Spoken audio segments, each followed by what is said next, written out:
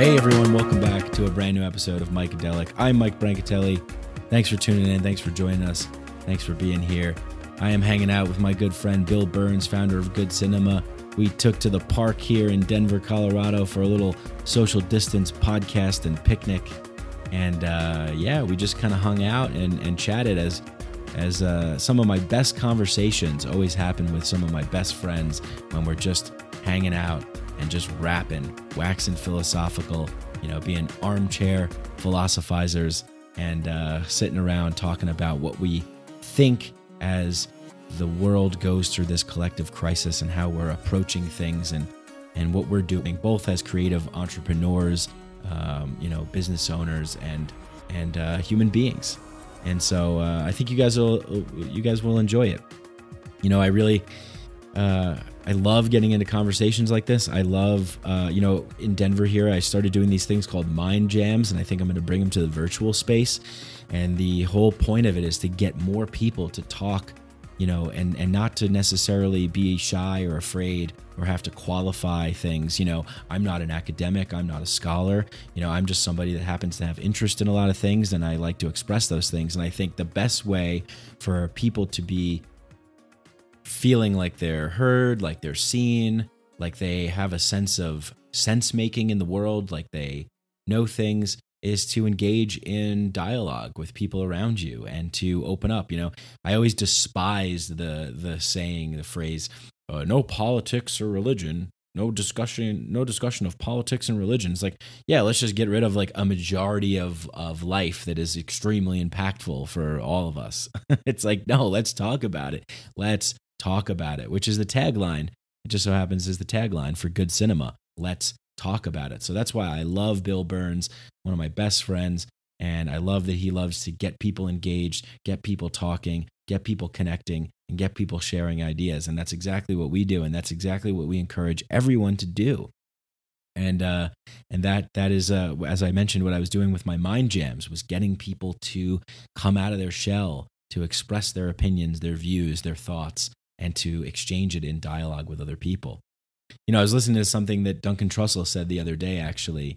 I don't know why this thought just came to me. I was thinking about like technology, and, recently I've been re-looking at some things like Noam Chomsky's Manufacturing of Consent, and one of my favorite books of all time, Neil Postman's Amusing Ourselves to Death. And he, one of the great quotes is, "People will come to adore the technologies that undo their capacities to think." And it's like, yeah, man, like we totally like love just like and be entertained. We live in an entertainment world. We live in a world where we're just obsessed with technologies. And this thing that Duncan said the other day was, he's like, you would be around people and you'd be talking and someone would say something like, yeah, like where was that? When was that show on? Seinfeld. That aired in the 70s, right? And like people are like, what? No, like how could you think Seinfeld did? When was the first date that Seinfeld aired? You tell me. I think it was 1979, wasn't it? And then someone would Google it and you'd find out the fact. No, it was 1989. But if we didn't go to the technology, something magical would happen, which I definitely experienced, before technology became so prevalent in our lives, which is that someone would say something like that wasn't true, and you would challenge them. And then where would it go from there? And oftentimes it goes into fun. No, dude, are you kidding me? And Jerry Seinfeld would be like 85 years old. Are you serious? Like, how could you possibly think that Seinfeld was made in the 70s? Dude, I'm telling you, I saw this thing. And then like they would say something and you'd go back and forth, and some fun and funniness and humor and silliness and some exploration of creativity would emerge from that. And there would be like a bonding moment among people. Imagination would be unfurled. And what Duncan was saying, which I agree with, was that's almost more important than knowing the facts. Like having that bonding, having that communication, having that dialogue, allowing for creativity and imagination and playfulness and silliness to emerge, and the discovery. And, maybe it goes on for a little bit and then eventually somebody checks and says, yeah, it turns out it was this. But even like I remember the great comedian Pete Holmes had a joke about this. He was like, "Remember not knowing?" It's a great bit, and I'm gonna do it because it's so great. But you go Google it and watch Pete Holmes. I think he did it on Conan, where he says, "Remember people would say like, hey, where's Tom Petty from?' And you'd be like, oh, I don't know. I don't know." And he's like, and then you would be impregnated with wonder, and you would wonder, where is Tom Petty from?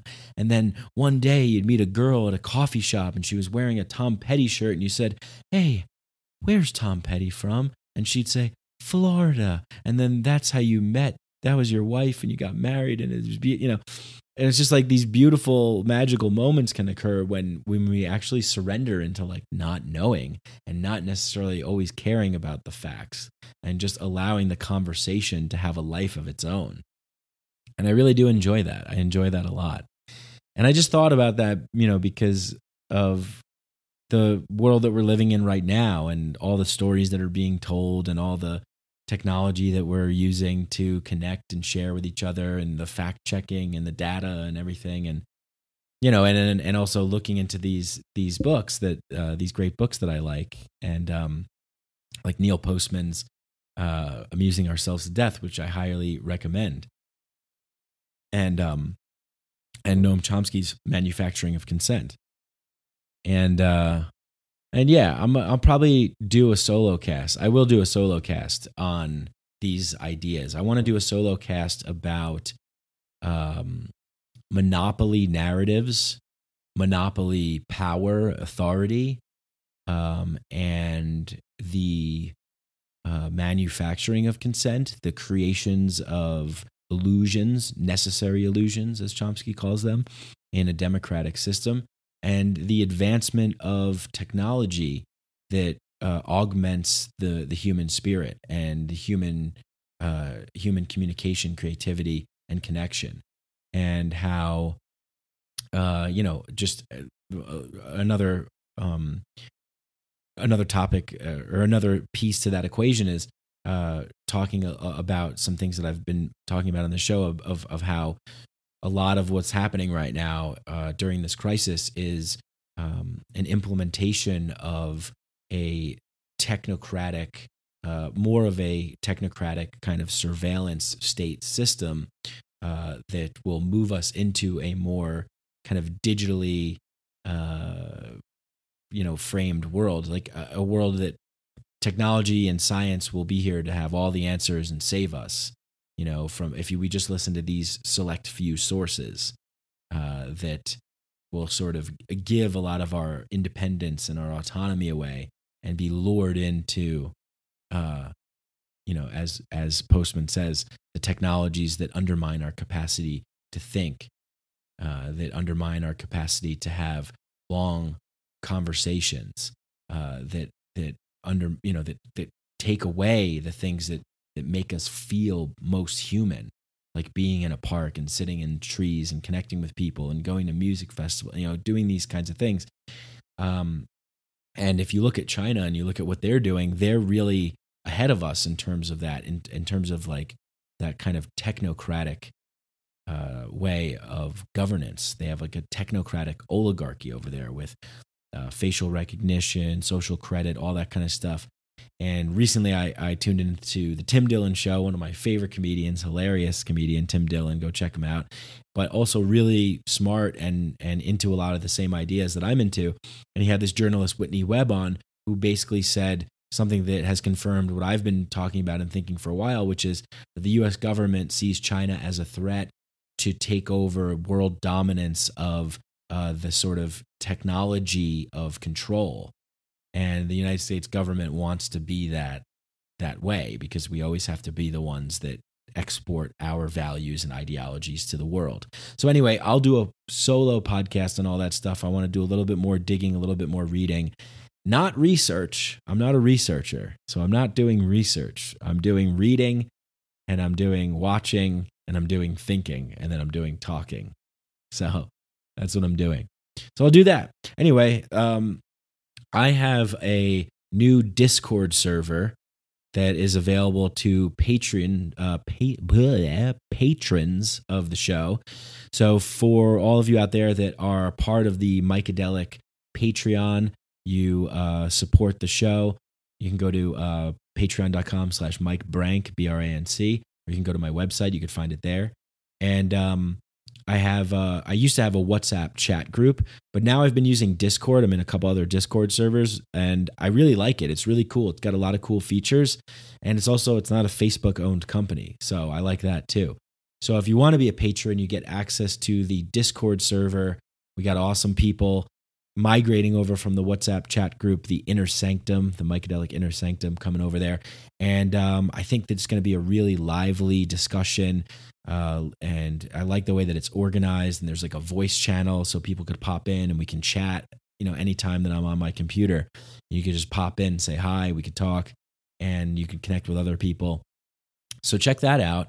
And if you're a fan of the show, please just share it and tell your friends about it. I really want to encourage everybody to start their own things, get creative, get inspired, like really reach out to me with your ideas and with your thoughts and with your opinions. That's really what I want more of. And that's why I like this Discord server, because I like connecting with people and exchanging ideas and thoughts, and just making this podcast feel more like a community. So and then the best way that you can help out is just to tell people about it, share it. A nice 5-star review always helps on Apple Podcasts. But anyway, I hope all of you are staying safe, healthy, sane, well, positive, and have some loving and caring people in your lives. And without further ado, let's get in this conversation with my good friend, Bill Burns. Psychedelics are illegal not because a loving government is concerned that you may jump out of a third-story window. Psychedelics are illegal because they dissolve opinion structures and culturally laid down models of behavior and information processing. They open to us the possibility that everything we know is wrong. We don't need new laws that control our consciousness and rigidly place it in a prison. Cognitive liberty. The fact that as adults, if we're not hurting anybody else, we should have the right to explore the contours of our own consciousness without any mediation or legislation on the part of somebody else. Reject authority. Authority is a lie. Or is it perception? Information is power, but we have to seize the opportunity. The opportunity.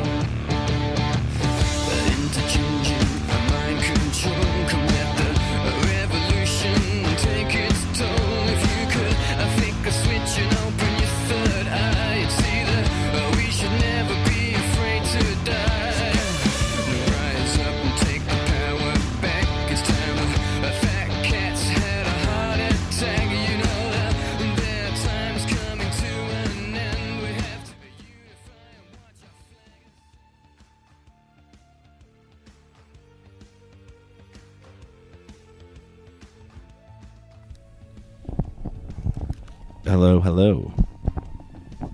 Check. Check 1 2. Yeah, there's a typical way of doing the mic check. It's always a check and always a 1 2. Yeah, chickadee check, microphone check 1. Yeah.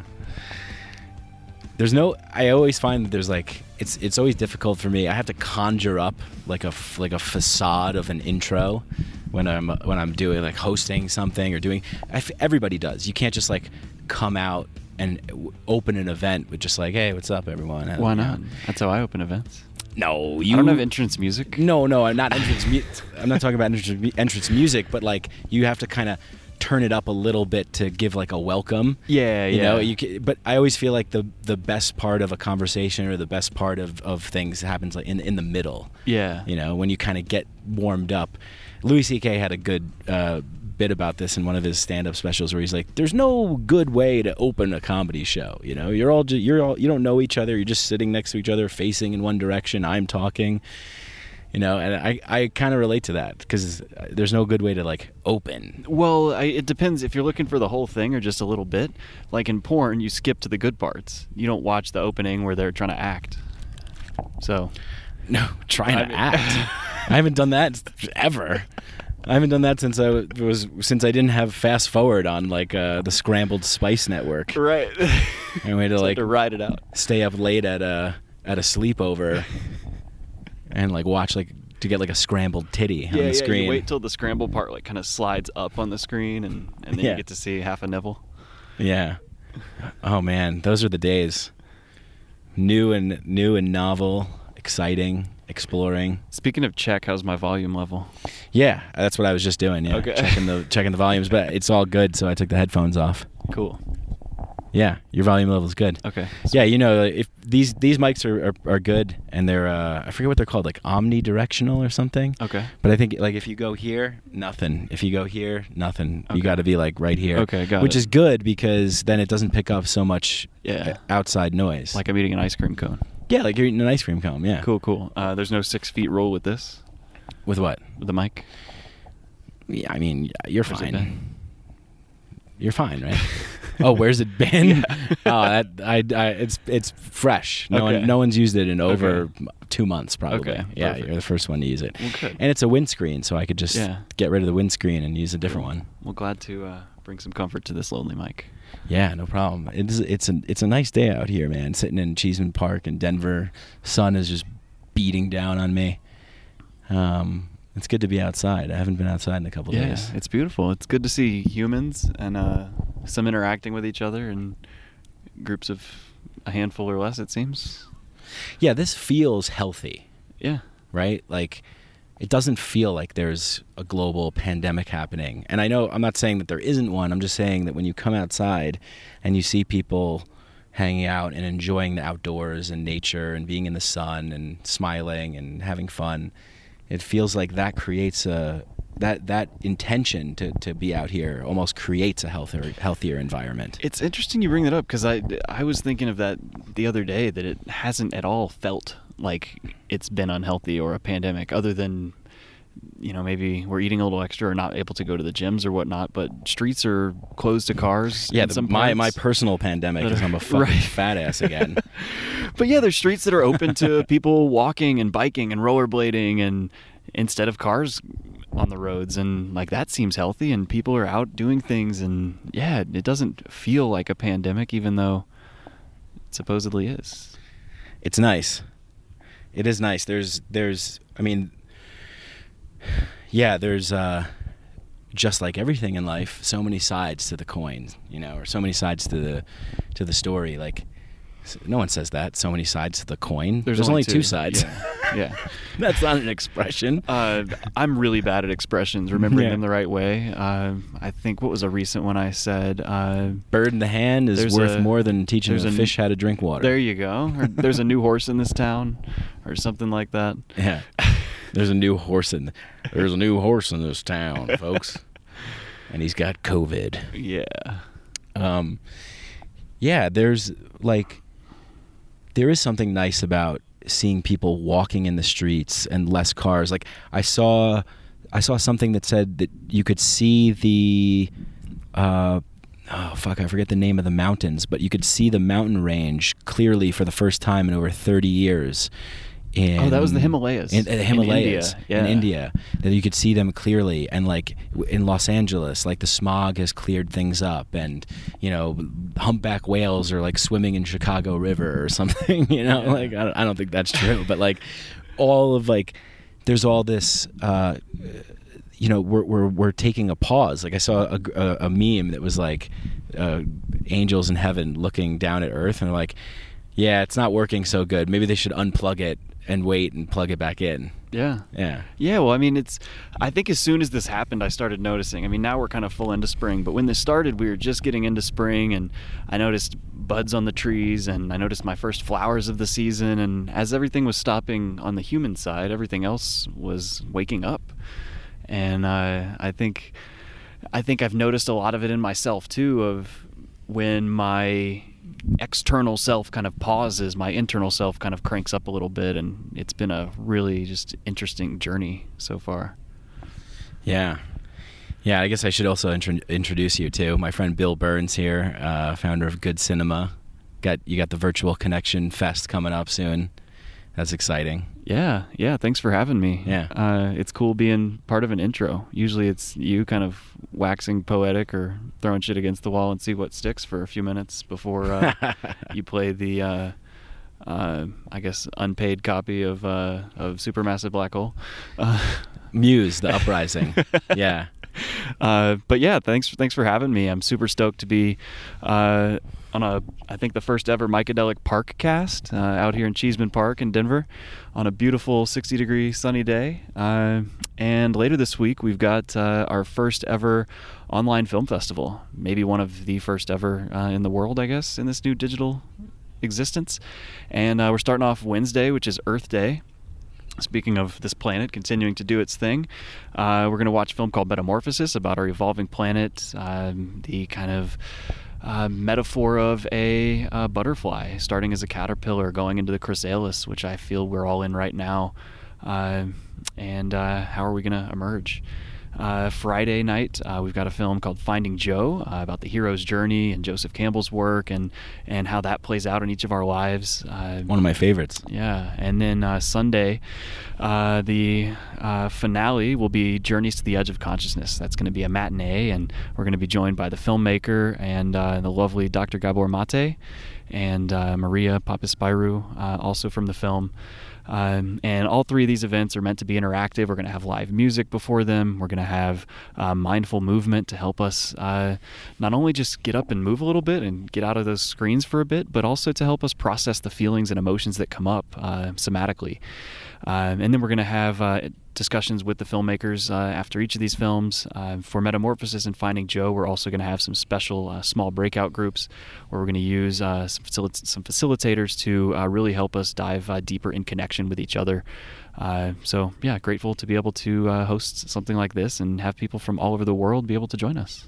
Yeah, awesome. I mean, that's the thing that I love about what you do is that you get people together to watch a documentary. Like, we would watch a documentary and then chat after it. Like, I remember me, you, and Kendall watched some of the Power of Myth on Netflix and then had like a 2-hour rap session afterwards, like unpacking it and talking about the things that came to our mind, how we were feeling and stuff. And it's like, yeah, it's just such a cool thing to do. I mean, always a cool thing to do, and then especially right now too. Yeah, it's. I think films are so great in helping us see perspectives, to understand life through other people's eyes, and especially now that we're in this new world and we're trying to figure it out ourselves, even though all these films were made before the time we're in now, I think by helping us to see new perspectives in film, it helps us to kind of look at this current situation in a new way. And I think the initial way was kind of disbelief or denial. Then we got into fear and panic. And I think now we've kind of matured with it a little bit, and it's time to kind of create new perspectives at this point, because I think we're at the point where it's time to transition into a new way of being. Yeah, definitely, man. I mean, we're always transitioning into new ways of being, as human beings. We're always going through cycles of death and rebirth, and we find ourselves in a pretty critical period of time, because this is the first time in our known history that it's not just the tribe, the community, the state, the nation that's going through this. It's the world collectively. We are interconnected digitally for the first time ever. And, Robert Wright, Surviving Progress, who mentioned that, if you look at like the rise and fall, because like history is always told in empires, right? Like the lives of millions and billions of people are told in the stories in the containers of empires' rises and falls. And he's like, every empire that rose and fell, it was devastating, but it was devastating on a smaller scale because it was contained to a smaller geographic area. Now it's the whole world. So it's like, wake up fucking time. Like, this is the real deal, like metamorphosis, like the massive, super massive collective butterfly. Yeah, and it's so interesting to me because so many other disasters, everyone that I've kind of been alive during has been a disaster of the natural kind that affect a certain geographical area and have ripple effects to, usually affect the rest of the world, typically in more economic ways. and there's terrorist attacks and things like that drastically affect one specific area, more so other country, or more so, that country, and then trickling down to other areas. But with this really just affecting everyone as a whole, it's so interesting because every kind of personal challenge that I have in relationships and with family, it's everywhere, and it really, I think, more than anything I've ever experienced, it gives perspective to the situation of saying, okay, this might be a certain amount of bad or scary for us, but imagine how bad it is for so many others. I mean, 90+% of the world dealing through this is probably in a much, much, much worse situation. And gratitude is what pops up in my mind. Yeah, definitely. And I think, my hope is that you're right. It is a lot worse for other areas. Like, I remember hearing about the Chilean government basically went into like full lockdown, like right, like the first day that there was like a notice of this, way early on, So is that smart or not? I'm like a very harsh lockdown, but Sweden hasn't really done anything, and they've left it up to the people to kind of voluntarily self-quarantine and stuff. And Sweden's doing like really well, but I think that having just being grateful, in these other places where it could be worse, right? Or maybe they don't have protection and then it's spreading more or something like that. But being grateful to be where we are, and then reflect on where we are and recognize kind of like our first world American privilege, I think is really, really important, because then we can kind of step up and do something to actually make real change. Like, we're privileged to have the opportunity to be grateful so that we can make change. Yeah, that's true. I mean, I've felt like that since starting Good Cinema, that I have this obligation to help drive change, because I have privilege, and that's it's something I think worth acknowledging, because that's kind of the first step in understanding, I think, what my kind of role and purpose might be in this world, and in this case, it's the privilege to not needing to be fighting for survival at this point. I have my basic needs met, and thanks to our family situation, a decent amount of runway if things get really bad, and sure, then things get scary for us too, but while we're not having to deal with just the survival parts, what can we do to help elevate the message, and what can we do to provide access for those that want to be a part of what we're doing and want to have a voice? It's helping those people be seen and heard and supported. Yeah. And I have to say, it's a great time to be alive, where we have things like 420. And yesterday was Bicycle Day. Yeah. We celebrated Bicycle Day, and we were both telling stories at the MAPS Bicycle Night after party, and the Bicycle Day, for those, I'm sure everyone's familiar, but the Albert Hoffman, who invented LSD and took the first documented LSD trip. But this is the kind of fun world and loving and awesome and cool world that I want everyone to have access to too. I think it was Daniel Pinchbeck that wrote in his book How Soon Is Now, it might have been that the atomic bomb and LSD were invented around the same time, and since then we've been on two different trajectories, one of like war, authoritarianism, dominance, control, fear, and the other, the one that we love so much, love and fun and interesting gatherings and community and connection and healing, and that's what I love so much about Journeys to the Edge of Consciousness, is that it took it seriously with all of the traumas and problems that we face, and then it also painted this really cool, fun picture too that was like digestible. And it's like, that's the kind of world that I want to live in, one that like is embarking on the journey of fun and love and just awesomeness. Yeah, well, and amidst this pandemic, I mean, lest we forget celebration. And it's people aren't able to celebrate their graduations this year, and but I mean, what ways can we find for celebration? 420 here in Denver is usually a huge thing, where there's tons of concerts and a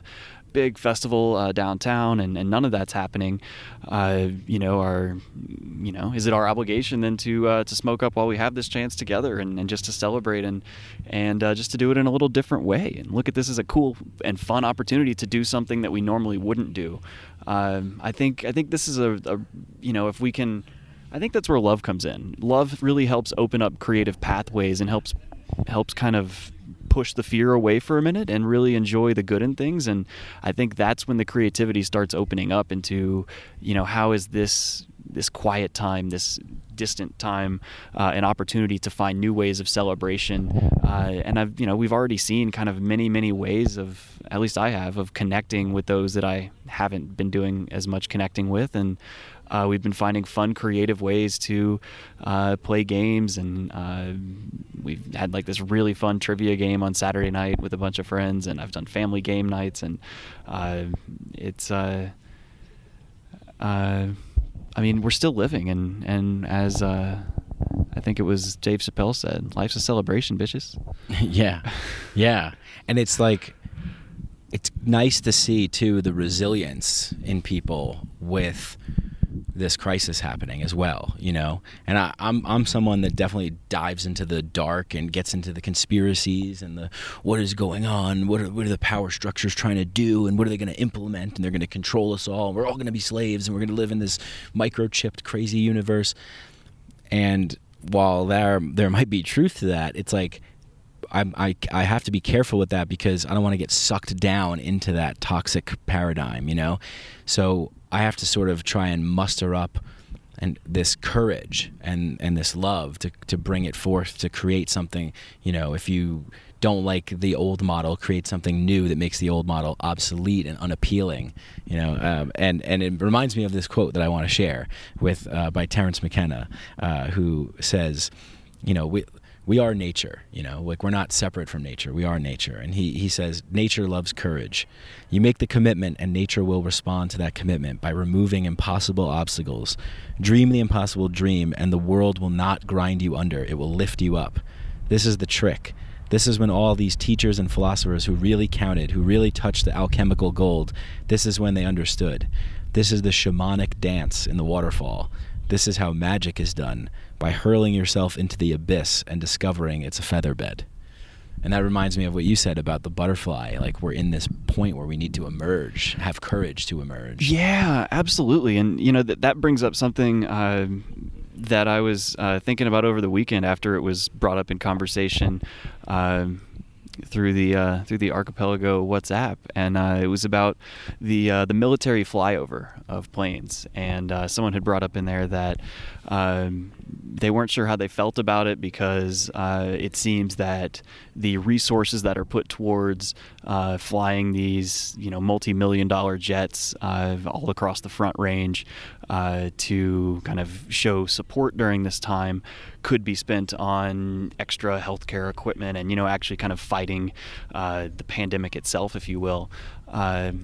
And that kind of got me thinking about kind of our, is this military posturing? Is this, some special thing? I think afterwards someone might have said it was, also to kind of commemorate the graduation of the Air Force cadets, which I think is a great thing in itself. But just a bigger thought of, when we have, huge sporting events, we do the flyovers and we do these things, and these military flyovers are part of it.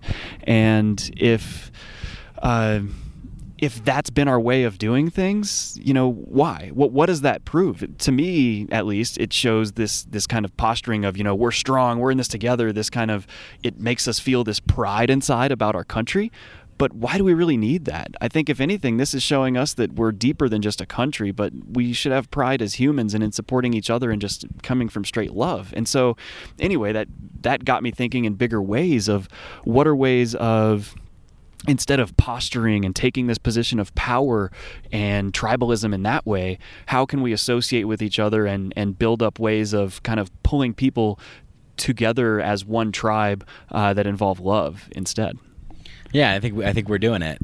I think everybody who's like listening to this show and who's in like people that we're friends with and other people that are doing creative things, we're doing it, and it's just like on more of a decentralized kind of scale. It's not what you see in the mass the dominant kind of narrative, and that dominant narrative is one of this nation is a sports team, and the flyovers are the cheerleaders, the pump up the jams, the get the mascot out there, rally the people. Let's because it's really important to have, from a psychological perspective, as like a nation, to like indoctrinate the people to believe that we're all on this one team and that we have this one common belief and this one common goal.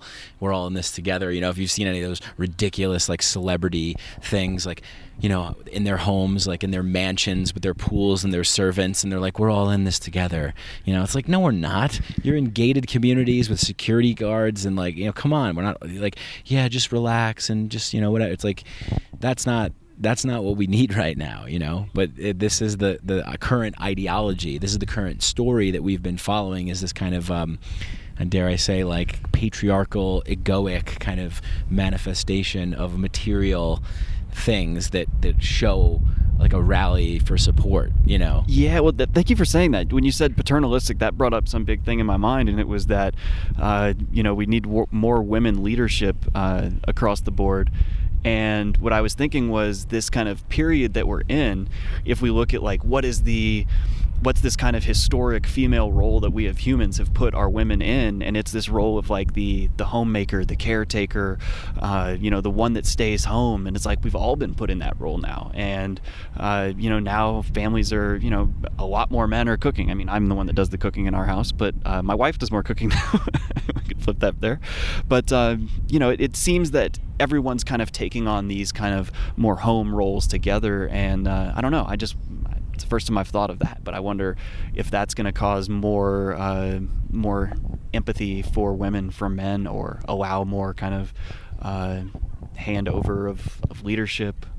Yeah, men have kind of tricked women into accepting their role throughout civilization, as having certain places for things. And the way that they do it is, definitely through manipulation, but also through force and institutions and policies and laws.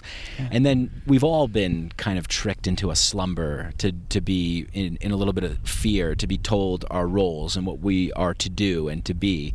And the world would be such a better place if every individual was empowered to be their true, connected, authentic self.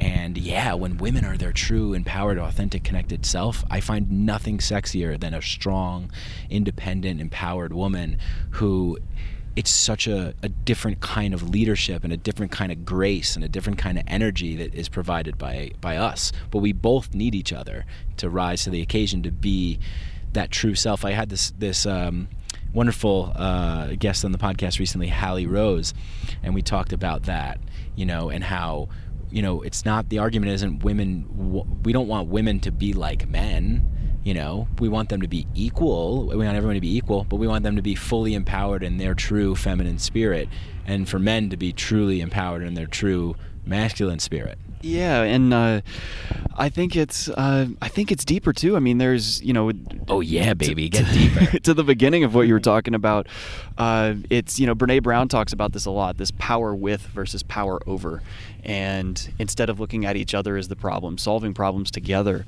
and embracing our masculine and feminine. But I think it goes the part that goes deeper is that we're all a blend of masculine and feminine, and right. And I'm hoping comes out of this is that the men embrace more of the feminine and say, I have these feminine parts to me, even if they're not labeling them as such. There's no sports to watch on TV, but there is a lot of dinner to be cooked now, since there's nowhere to go out to restaurants and bars. And so, there's family time now, and it's being with the kids, and maybe that was what mom used to do more of. And I hope what we get out of this is more, I guess, just appreciation for each other and each other's roles, and appreciation for oneself as being more than just macho posturing if it's from a man, and saying that I can do these things too, and I embrace them, and I want to help with these things. And and wouldn't that be so nice if that was injected into our like cultural hierarchy, into our societal hierarchy? Like we definitely, there's massive imbalance.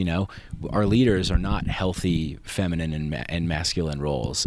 They don't represent those blends. There's something that I think about quite a bit. It's like we live in this world where we look at like politics in this like vacuum, as if it's just this one singular thing. and then it's like, okay, spirituality is over here, and like this is like the Burning Man spiritual community, and this is the psychedelic community. It's like, I really would love to have like a full vision of the world where all of those things come through as like a truly unified, like integrated self that could represent positions of leadership, right? Like imagine if our government had a diverse range of leadership. Look at all the people that are in charge in Congress and stuff. Most of them are lawyers. You know, most of them are just lawyers. What about like school teachers and artists and poets and musicians? And, you know, you would think, well, what do they know about like policy? It's like a new policy will be created, my friend. Yeah. I mean, I hear that, and I, you know, myself, I've wanted to run for office, and I think I may one day, but damn, I don't want to wear a suit and go in these stuffy ass buildings. Like, no, that's what I mean. We'll change it. Yeah, but it's like you got to play the game. You got to play the rules of the game to change the rules of the game, and so or maybe just invent a new game. Yeah, but first you have to play by the rules that exist, and I think that's the part that so many people feel disenfranchised by, because there typically is a financial requirement. I think that's the point, is to make people feel Right. disengaged and disempowered. Yeah, and so I guess what can we do as communities to lift people up, to say, you are a leader in our community, you're a leader among our tribe and our group of people. What can we do to elevate you into the political realm so that we can really make changes at a systemic level instead of just bitching about them? Totally. Yeah. I mean, I think that's definitely what's happening right now is in the virtual space. There's a lot of people that are reaching out and connecting with each other and bringing people together. And like, I just love to see like how that ripples out. Like the longer that this crisis goes on, like how can we come together to create better solutions that work for everyone? I mean, could this catalyze a groundswell of support for people that aren't 70-plus-year-old white men? Right. Oh my God. Yeah. I mean, let's just start there. I mean that, like, and I've said this ad nauseum, but like the fact that the machine pushes us all into a corner and says, these are your two options, deal with it, is absurd. That's an absurd system. It's not representative of this country that we have of diverse people, backgrounds, cultures, ethnicities. Like, to be forced into a position to choose between demented 77-year-old lunatic and an orange spray tanned monster is absurd. Yeah, it's like, eat your peas or carrots. Like, I want Brussels sprouts, man. Right. I want cabbage. I want kale. Yeah. How boring would it be going into an ice cream shop? Every ice cream shop only has chocolate or vanilla. Yeah. You're like, what? What about cookie dough, man? What about salted caramel? What about pistachio? Right. Give me some stash. Yeah. Or like some, I don't know, smoked porter bourbon ice cream. Yeah. I mean, it's like...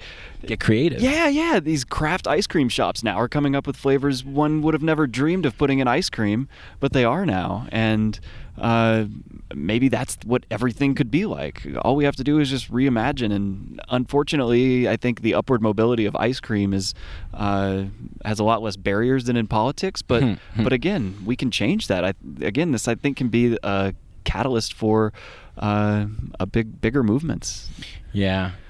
Yeah, ice cream politics. Yeah, I mean, that's why I like psychedelics so much, and like the conscious kind of more spiritual type of people is because they tend to be a little bit more open and a little bit more creative, and when you're open and you're creative, you can listen, you can learn, you can try things, you could fail, the fear dissipates a little because you feel like you're held in a community of people that everybody is seeking the same thing, like Archipelago, great community here in Denver that we're both a part of. Like, I feel that everyone's like supportive and wants to kind of hold each other on our journeys to find that one thing that we're all looking for, which is like a sense of belonging and connection and peace and joy and happiness and love. And a lot of people, you said like the imagination, a lot of people's imaginations have been like beaten out of them, and they just need to find it again. Yeah, and I think we started this podcast off with the theme of fear and love, and so much of that keeps coming up as, what's the reason we keep ending up with 70-year-old white men, and the fear is 100% it. It's that's what we Fucking know. Whitey. That's what we've had. That's Kill what we know. Whitey. And there's so many people in power and privilege that don't want to lose it, and fear of the, well, my vote doesn't matter. If I vote for this other person, that means this other bad person is going to be in. And it's we're playing not to lose. We're not playing to win. Right. And I don't mean win as in dominate. I mean win as in living the best lives we can as people. And that's where love comes in. Yeah, that's what Chelsea said yesterday, which I thought was so great, was, about managing that Facebook page where there's all these like hateful comments and all this stuff. And she's like, we're all like racing around to pull all the weeds out, and we forgot to plant all these things that would be better, Right.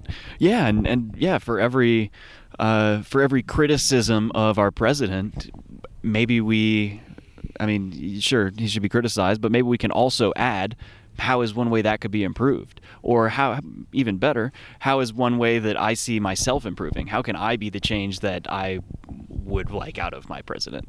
Yeah, I think this all boils down to this like paternal role thing, where we've all been so beaten down and conditioned to acquiesce to the larger power system to save us. There's like this savior complex. You see it in religion. We will be redeemed one day. The savior will come back. If I'm a good little boy or girl, I'll go to heaven. If I believe in the right things, then I'll get what I want or whatever. I'll be okay. I'll be safe. I'll be protected.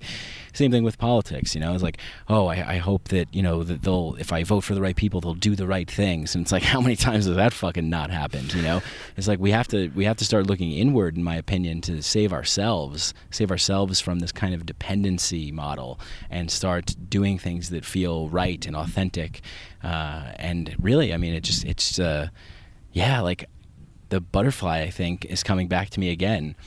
Past podcast guest Ramin Nazer on this show, who has an amazing Instagram account where he draws this wonderful art, had a butterfly, a caterpillar emerging into a butterfly, and the caterpillar was like, this sucks. And then when he was in the chrysalis, it was like, holy shit, this is fucking terrifying. And then he emerged as a butterfly, and he's like, this is awesome, and it's like, we're in that like terrifying place. Yeah, and it keeps getting more and more scary. And we look at history, and we've certainly come a long way from many worse atrocities, I think.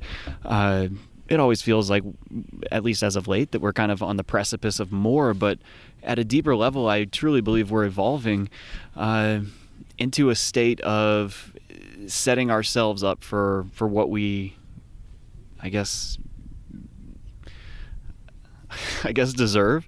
And I as I said that, I almost hesitated, because I think that means good and bad. Yeah, I think it means good and bad. I think it means like, it's just like, I practice with psychedelics and do work on myself, and I always feel that I'm ready for another like big healing journey when I get to a point where I'm starting to forget a little bit. Yeah. And I'm starting to feel some fear. And that's when I know, like, okay, I have a choice now. And that choice is to avoid taking a heroic dose and going into the darkness and seeing what's there, and continuing on this pattern, kind of like ignoring and pushing it under the rug and, whatever. Or to like muster up the strength and the courage to go, all right, I'm fucking going in. And whatever I'm going to experience, it's inescapable and unavoidable, and surrendering to that. Yeah, surrender. That's so much of what I've been focusing on as well. That surrender and that fear. Fear, I feel, is this thing that boils up, and when we look externally at what's out there and we feel this deep uncertainty, fear creeps in. And then we look within ourselves and we feel that we've lost identity, and fear creeps in. And so if we can't trust what's outside of us, and it's hard for us to identify with what's inside of us, those both of those things are connected and anchored to fear. I think the way to set us free is to to listen to our hearts. I mean, it sounds like a cliche, but it truly is. I mean, that's the only thing that we know and that we really can trust, regardless of what's happening externally. It detaches the ego. It detaches this dependence and reliance on external things, and just looks deep within to say, what have I always wanted? What have I dreamed of? Yeah, and I think this is the moment in this crisis where a lot of people are being forced into that position.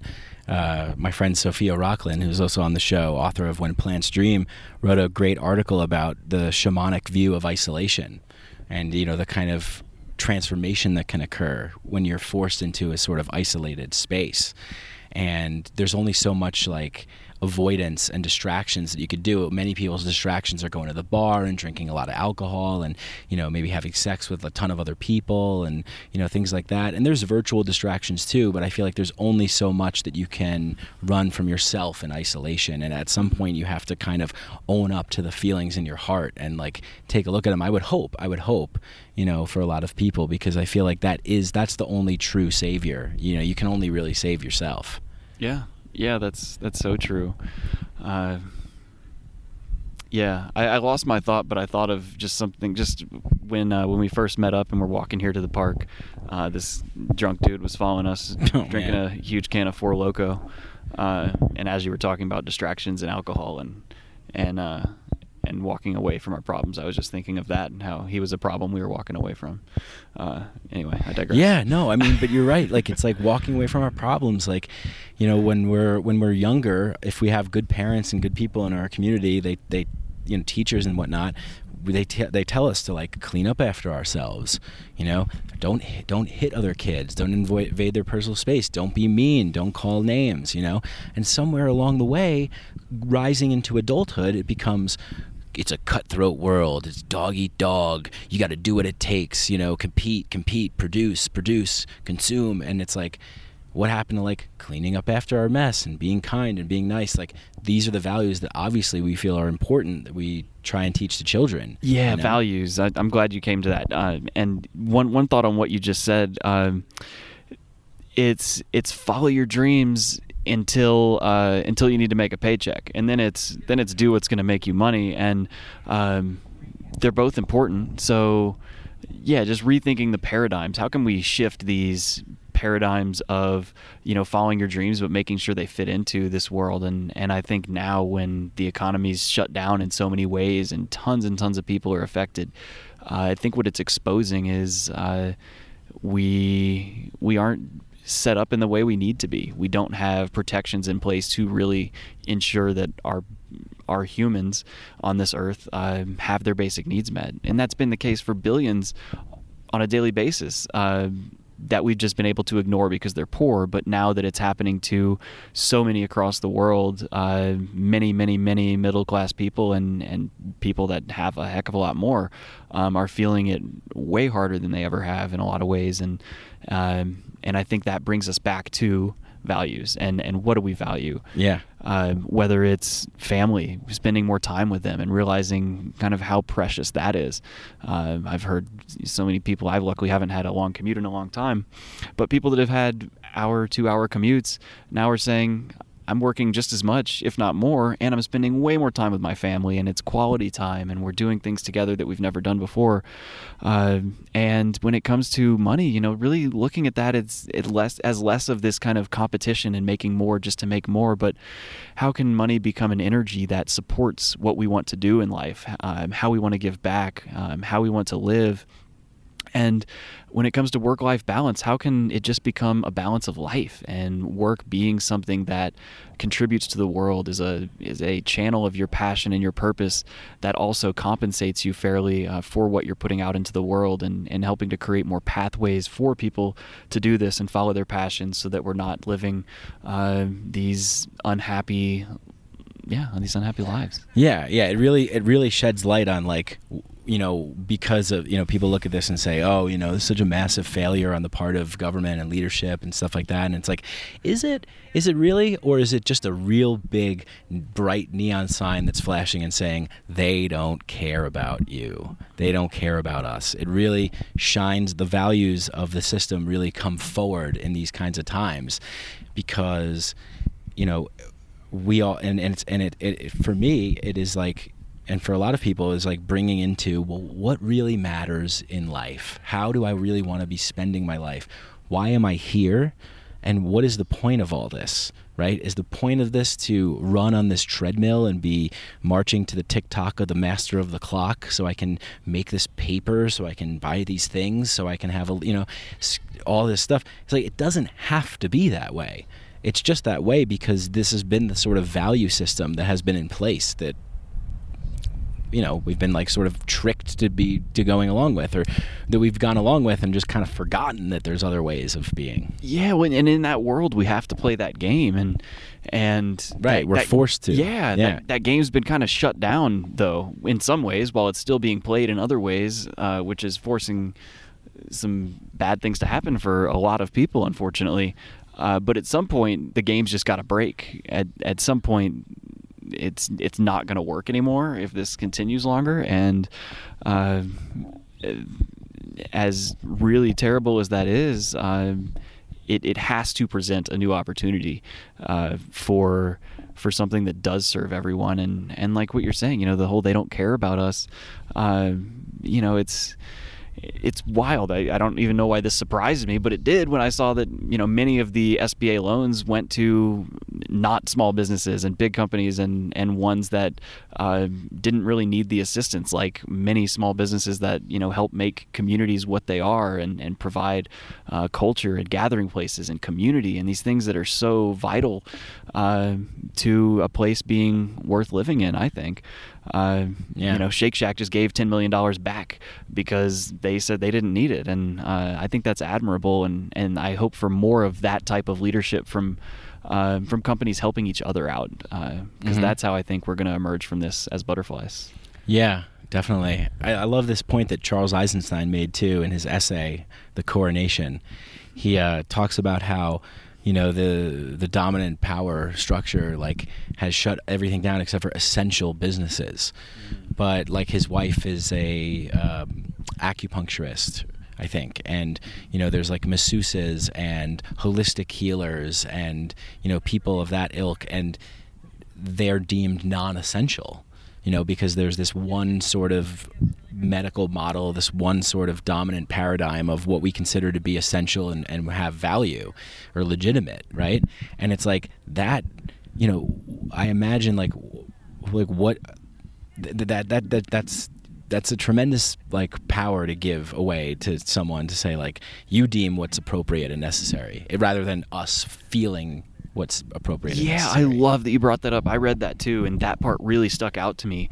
My chiropractor is still open now because he's saying that he wants to stay open to help people that have kind of had injuries and are dealing with things to come to him instead of having to go to the hospital, to not overwhelm them, and that healthcare system for those that are most needing it, which I love. And if we look at this kind of as a bigger issue of our whole healthcare system having issues at this point, it's these what are still called alternative or holistic forms of healing.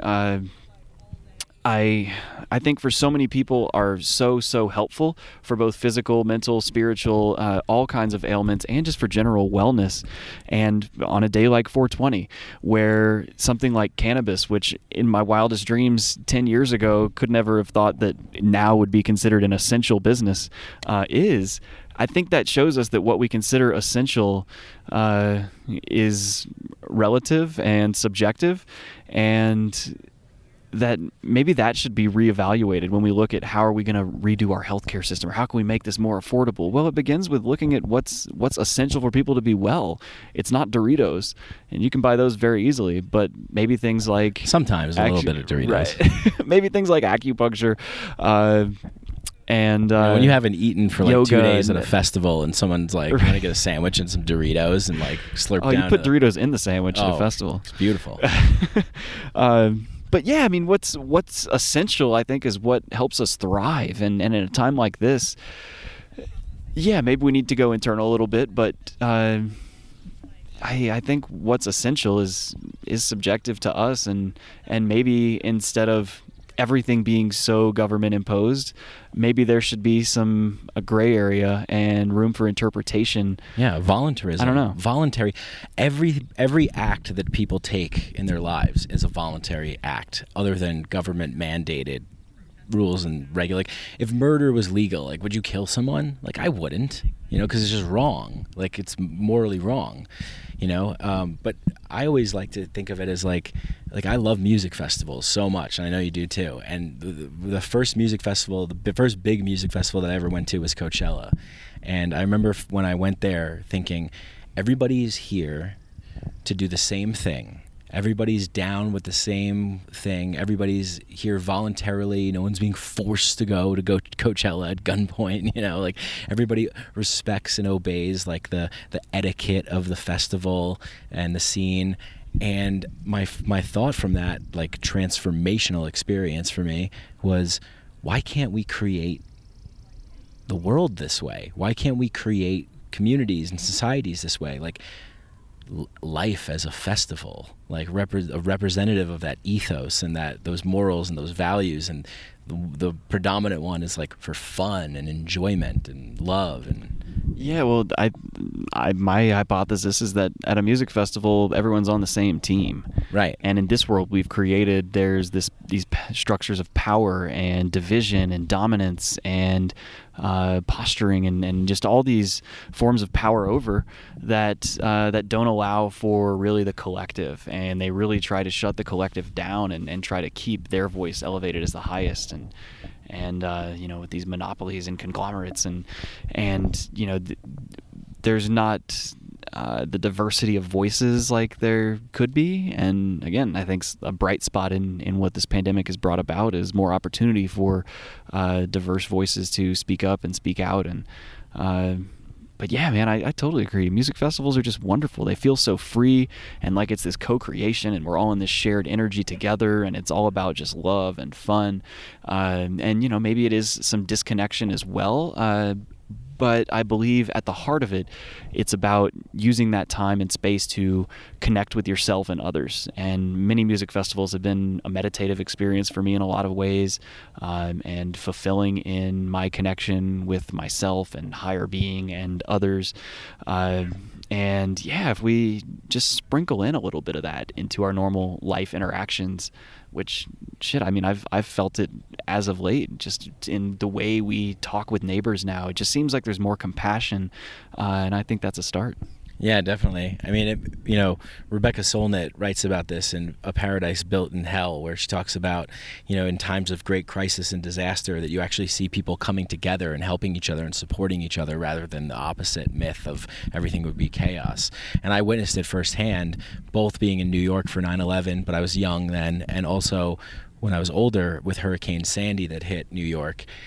The next day, everybody was going up to each other and checking on each other. Are you okay? Like, do you need anything? Like, so much compassion and empathy and love and connectedness was able to birth out of that, because when crisis hits, all of these thinly strung together illusions of what we conceive the world of, or we participate in the world to be, that we're like making, dissolve and bring us back into what really matters, what really counts, what we really deeply feel and want in our hearts.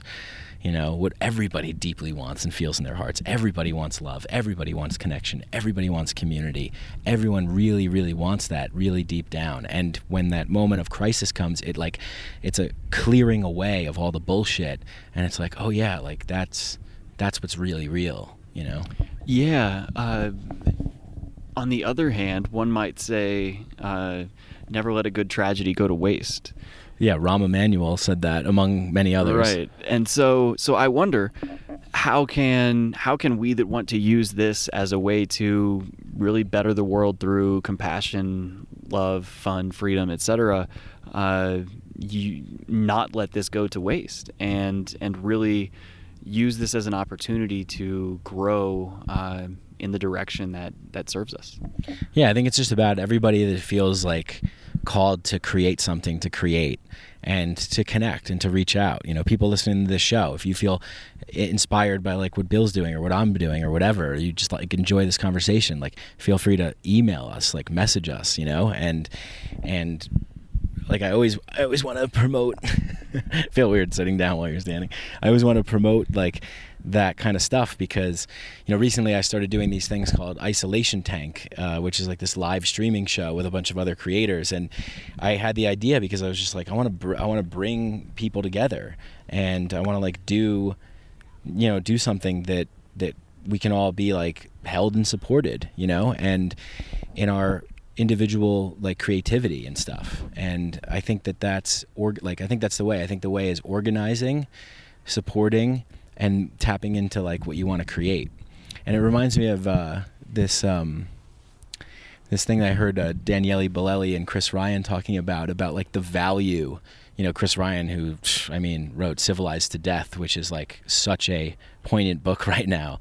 You know, we were talking about the value of like spending, like creating things with other people, like having the freedom to have time rather than like sitting in your home and just like ordering a coffee table on Amazon, but to like get together with people and be like, hey, I'm gonna like make a coffee table. Do my friends want to help me? And it becomes this like group endeavor and this project, and that's a bonding experience. And then like the table has a memory to it, and it's worth more, and it's like more valuable because it means something to you and it represents something. Yeah, well, and then that brings up, I guess, something bigger. It's that this thought of what is it that we want that we don't have in the world, and instead of saying, well, that sucks, we don't have it, or, well, I'll wait for this to be made, why can't we create it ourselves? And you brought up Archipelago earlier, and that's what kind of came to my mind. It was a group of people that said, we want an intentional community meant for personal growth, and so they created it, and now it exists, and it's growing, and it's becoming just this super enriched community. And I felt the same way with Good Cinema. I wanted something that existed for people to come together and talk about things that mattered and watch badass films that were inspirational and helped us kind of look at ourselves in the mirror every now and then, and gain new perspectives from others, and do that as a community and grow and explore the world together through film. And you've done it with your podcast. And what are ways that we can kind of support others in doing this? Because the barrier still comes up in my mind, and that's time, right? And that's, well, I have these other obligations, or maybe in some cases it's just energy and motivation because they're so kind of torn down by the stress of other obligations, and jobs, etc. Fear too. Yeah, you know, fear of like, I mean, a lot of that we probably both still experience that too. It's like this fear of like putting a part of yourself out there, you know, and having people, like I always think of the movie Back to the Future with Marty McFly. Great like movie, by the way. It's like really deep and in its meanings and metaphors, and like when he goes back in time, like his dad, like you've seen Back to the Future, right? Yeah, like Marty McFly's dad, George McFly. He's like this dweeb who gets pushed around, you know, never really like followed his dreams, like played it, you know, was too afraid to like make anything happen, and he has this kind of like shit life, and you know their relationship's not good. And Marty McFly goes back in time, and he's like, he tells his dad, you know, like if you put your mind to it, you can accomplish anything. And he inspires him to create. And that transformation occurs when he goes back. And it's like, you know, that is the thing, really, is that overcoming that fear of being judged or having failure. And that's why I think we both like these spaces like Archipelago, because they say, you're welcome, come in, you know, and put something forward, and we're not going to like lambaste you and ridicule you and make fun of you. You know, same thing with down at the temple at the ayahuasca center. It's like people are encouraged to like really get it out, purge it out, put it out on the table. Yeah. You know, well, there's support, and that support comes in the form of being seen and heard for who you are, and acknowledged, and not dismissed or shut down or put down or any of those things, and it's other people that may have different dreams themselves, but for the most part, at the end of the day, really want to help raise up others around them, and it's kind of this kind of value of service. You know, we're in service of others by being in their presence, by acknowledging them, by seeing them for who they are, and I think that's I think another really kind of good takeaway from all this is, we're all saying, well, how can we help? How can we support you? Those that are in need. I think it's starting to see people for who they are as we strip away this economic world as it just kind of shrivels at this point. How can as we pull that away, start to see people for who they really are, what pain they have, what love they have, good, bad, see them for that beautiful being they are. Yeah. Yeah. And it's not an easy process either too, because we're all dealing with our own shit as well.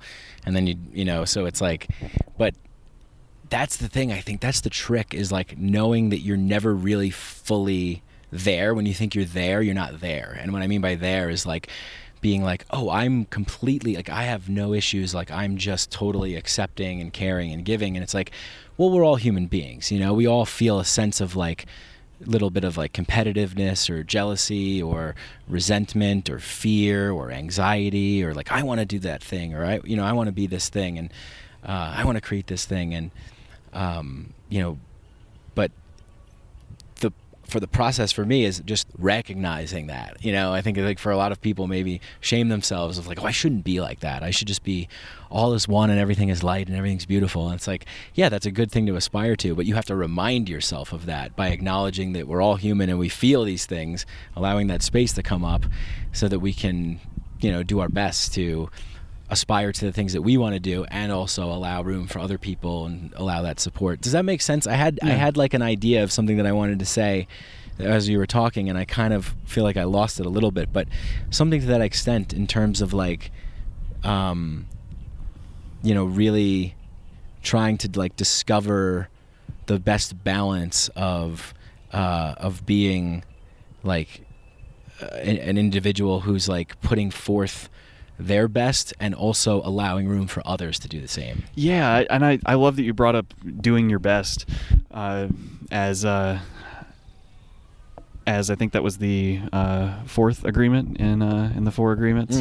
I find that so important right now because I've never read the four agreements, by the way, because I got the fifth agreement. Okay. And people were like, "Oh, just get that one." But I think I got to go read the four agreements. Yeah. The fifth is nothing without the first four. Yeah.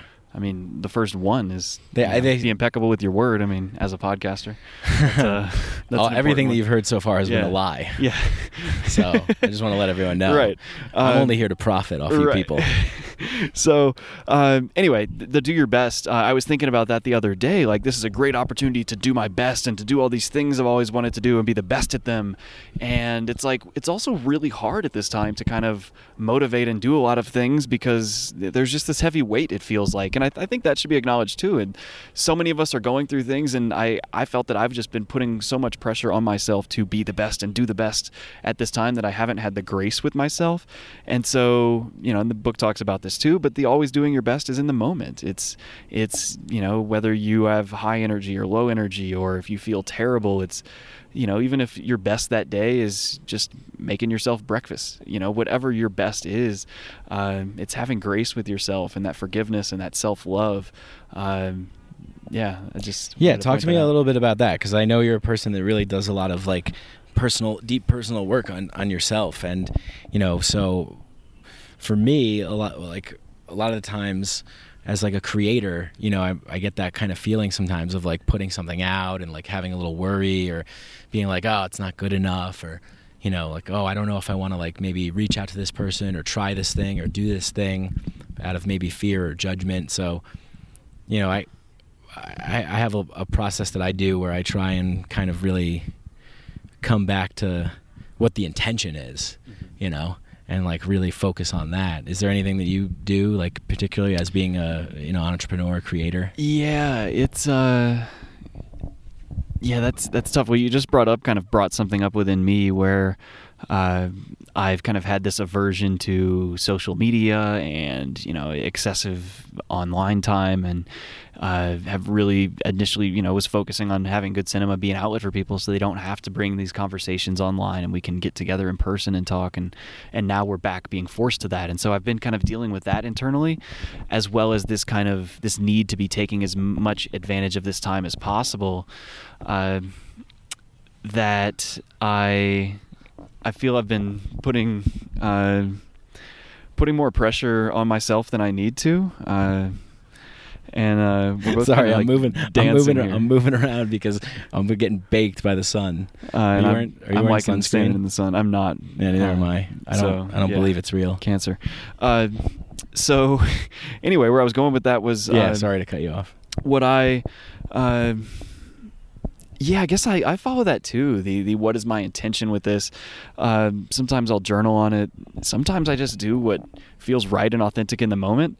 But I have been noticing a little more kind of second guessing myself, questioning myself, because I'm doing things I've never done before, like host an online festival. Right. Like, am I worthy? Like, yeah. Who am I to, right. imposter And syndrome? It includes some big names and all that. And it's, I guess it's deeper than am I worthy? It's how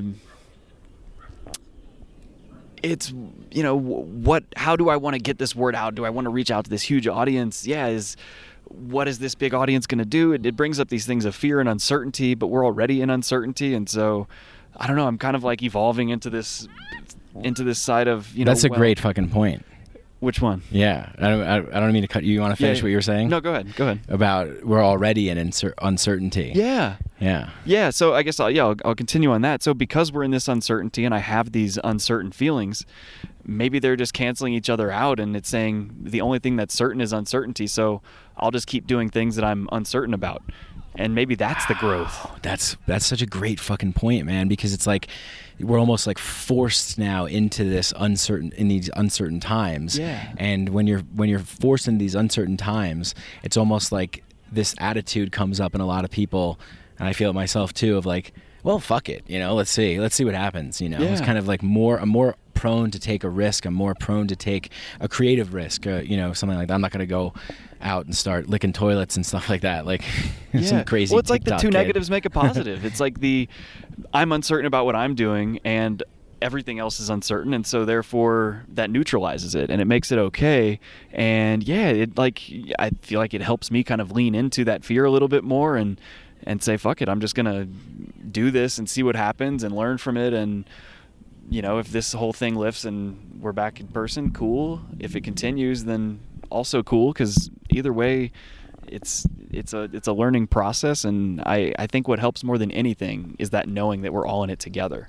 Yeah. Which is a bigger lesson in itself, that I think says if we can take that lesson, how else can we all be in it together? How can we all support each other to be the best versions of ourselves? Yeah, and it's so analogous of a psychedelic experience too, because uncertain times, like when you take psychedelics, you can go to an uncertain place, for sure, especially in a ceremonial setting. And I'm thinking of the ayahuasca center that I was at, where everybody comes in with their baggage and their stories, feeling like isolated with their problems, like, this is specific to me, no one can ever possibly understand. And then as we drink the medicine and as the process like unfolds, more like all that shit, just like, it's like you're thrust into this uncertainty, and then boom, you have to kind of like, you have to come to this point where you're just like, well, fuck it, I'm just going to tell everybody how fucked up I am and share everything, because that's the part of the healing process. Yeah, absolutely. Have you tripped during the I guess stay-at-home orders? Yeah. Do you want to share anything about that experience? Well, I didn't take a big dose. Okay. Yeah. So, but I plan on doing a bigger dose. Yeah. Okay. Did you get any insights that you wanted to share? Yeah, the insight that I have is that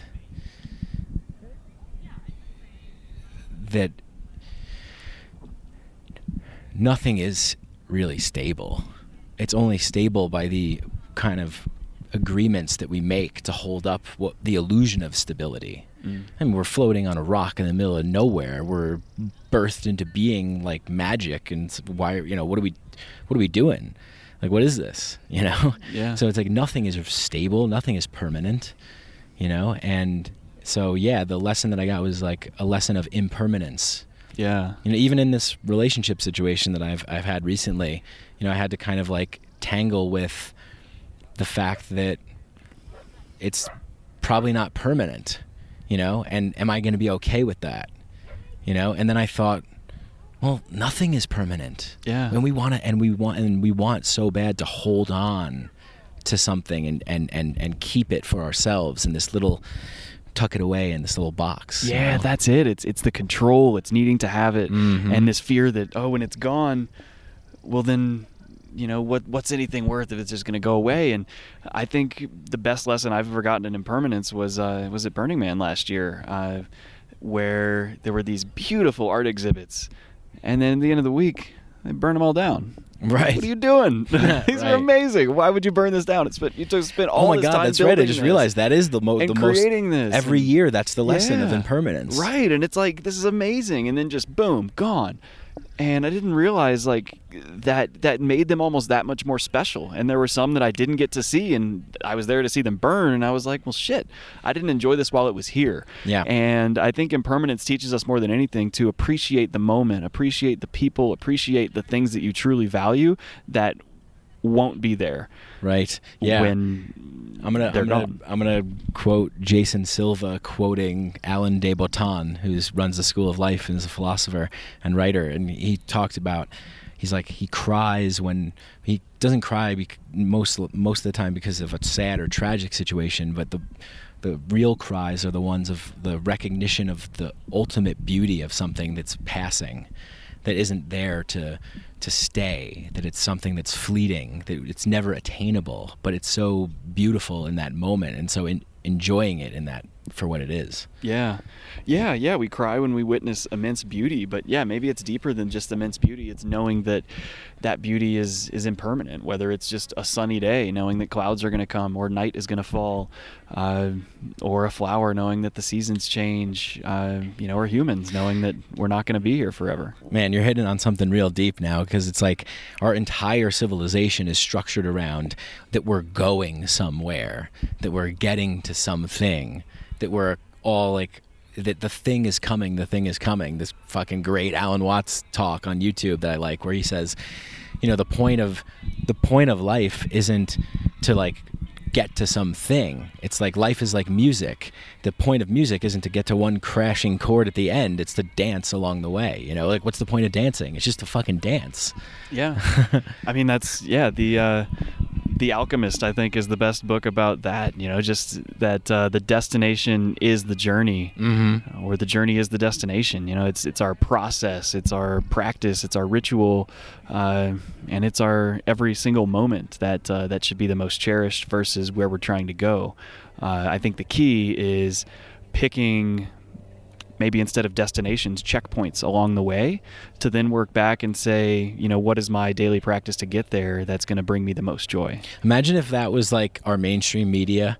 Like, imagine if the way that the world was structured was in this kind of way, with these values and with these insights, where you would turn on the television, it would be like, hi, I'm just here to remind you today to check in, to see what's important in your life. And like, that's the news report, like a part of the news report. Let's create a new news. Maybe we will.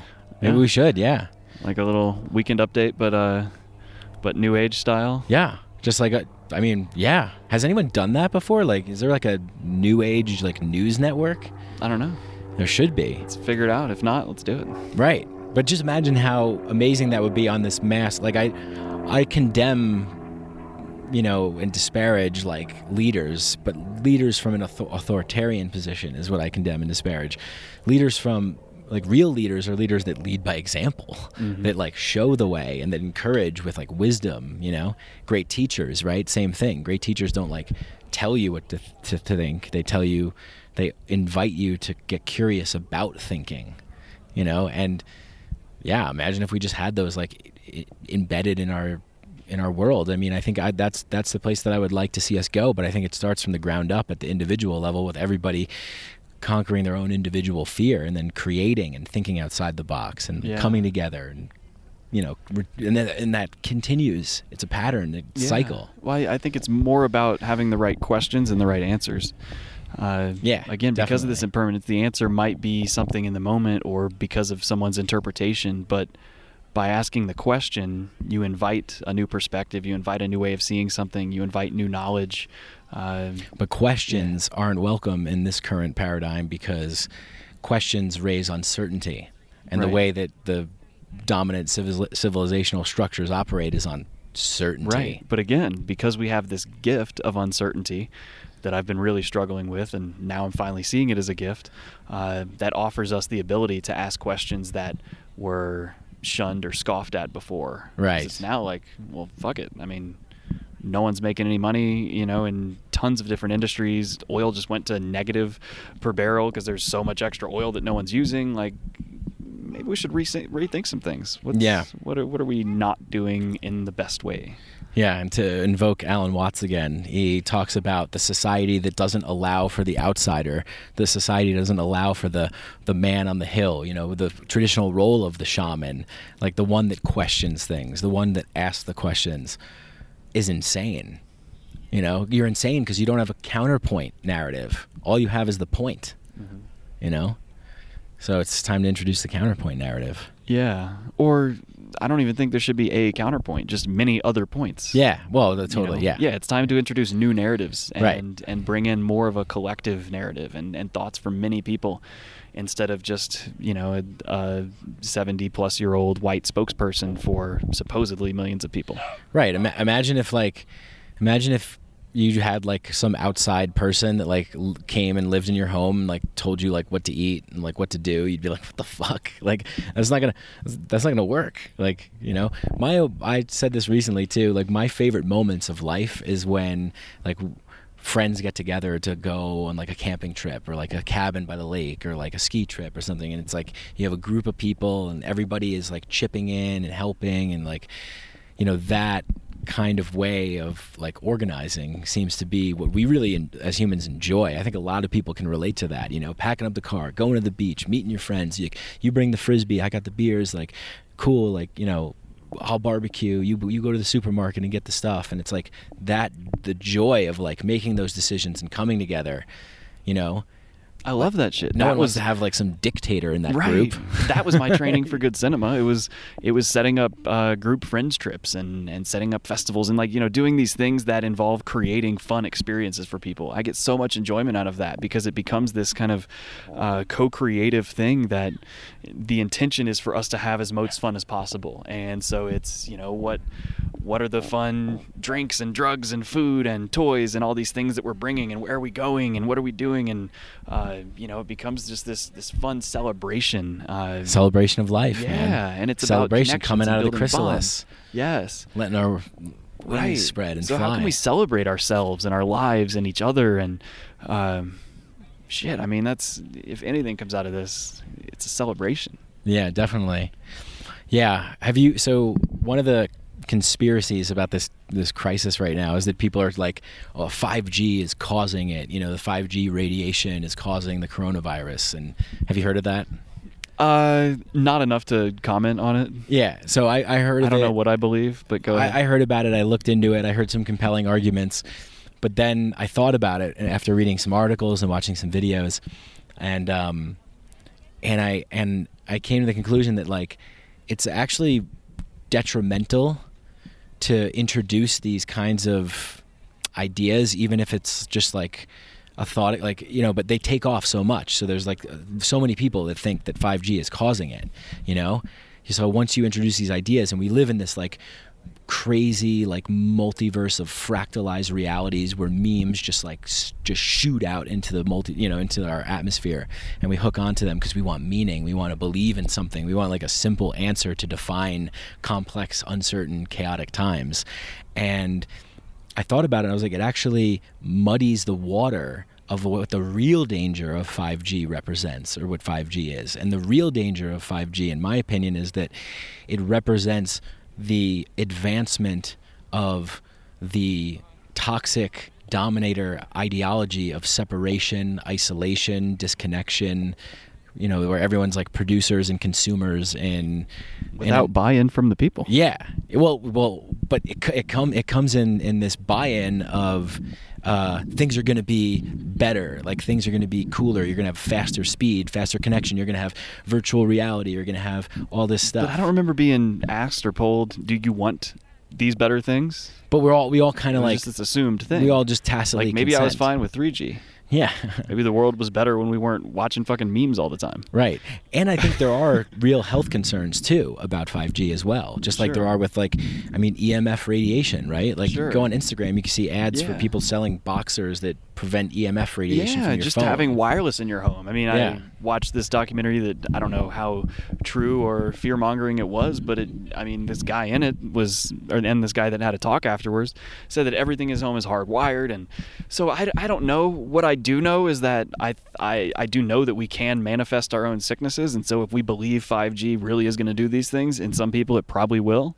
And as JFK said, we have nothing to fear but fear itself. I think we... Did JFK say that? I don't know. Someone did.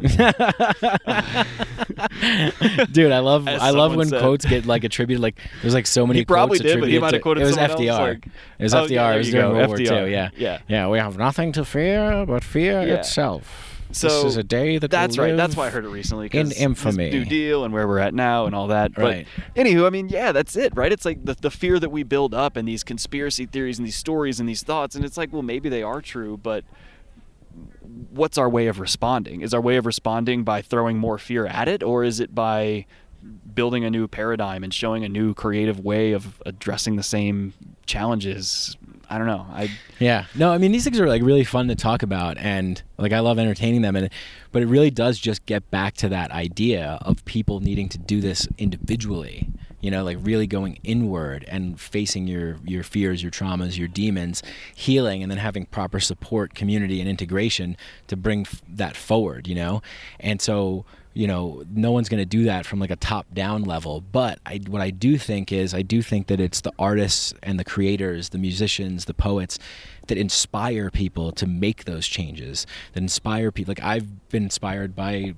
Like all my inspiration comes from artists, musicians, and movies, and poets, and authors. Like, who the fuck is inspired by like the stock market? Like, I saw the Dow go up 50 points. I just got an epiphany. I'm gonna create this wonderful land of love and like, Well, it's like religion versus spirituality. Religion is this thing that's based on power and fear and dominance, and spirituality is a thing that's within you, and they're both supposed to get to the same place, center of the Tootsie Roll Pop. But I believe that spirituality is a part of a lot of religion, and those that are very religious that I know that seem to be the most compassionate and less judgmental are the ones that have the most spirituality involved and less of the dogmatic religious side of I'm right and you're wrong and I'm absolute and I know everything, and if you do this you're going to hell and this bad thing's going to happen, and there's just so much room, like you said, for us to look deep within ourselves, find that love and honor our higher self by doing that. What a fucked up ideology. Like anybody that preaches anything that says you better do this or else you're going to a bad place is completely fucked. That's just like, and it works because of fear. It works because of fear. And it's like this fucking quote that I quote all the fucking time that maybe people are probably sick of, but is so amazing, from like Hitler's right-hand man during the Nuremberg trials. Hermann Goering basically said, like, if people are scared and afraid, you can convince them of anything. And for the people that aren't scared and afraid, you can just denounce them as being pacifists and say that they're not loyal to the protection of unity of the country. So he's like, it's really easy to just move people to do anything, and it works in every nation and every religion and everything. Just tell them that they're being attacked and denounce the people that disobey or dissent. Yeah. And then people turn on each other. Right, yeah. That's the scariest Our criminal thing. Justice system is very much that way. Yeah. This stick and this labeling and this fear of them and the otherings, and so when again we have an opportunity like this that shows us how tightly woven we truly are, so much so that we can't even be within 6 feet of one another, that's how connected we are, that we have to be physically separated in our physical forms to not spread this thing that can biologically kill us. That opens up a lot of room for opportunity and creativity. One might say it opens up a lot of room for control and fascism, which, okay, but now we have tools in our belt that we can pull out, like the internet. Yeah. And we can really connect and organize and spread ideas and spread new thoughts and dreams and really create something amazing. Don't you feel like the internet is like back to its like original intended form? Al Gore now? would be proud.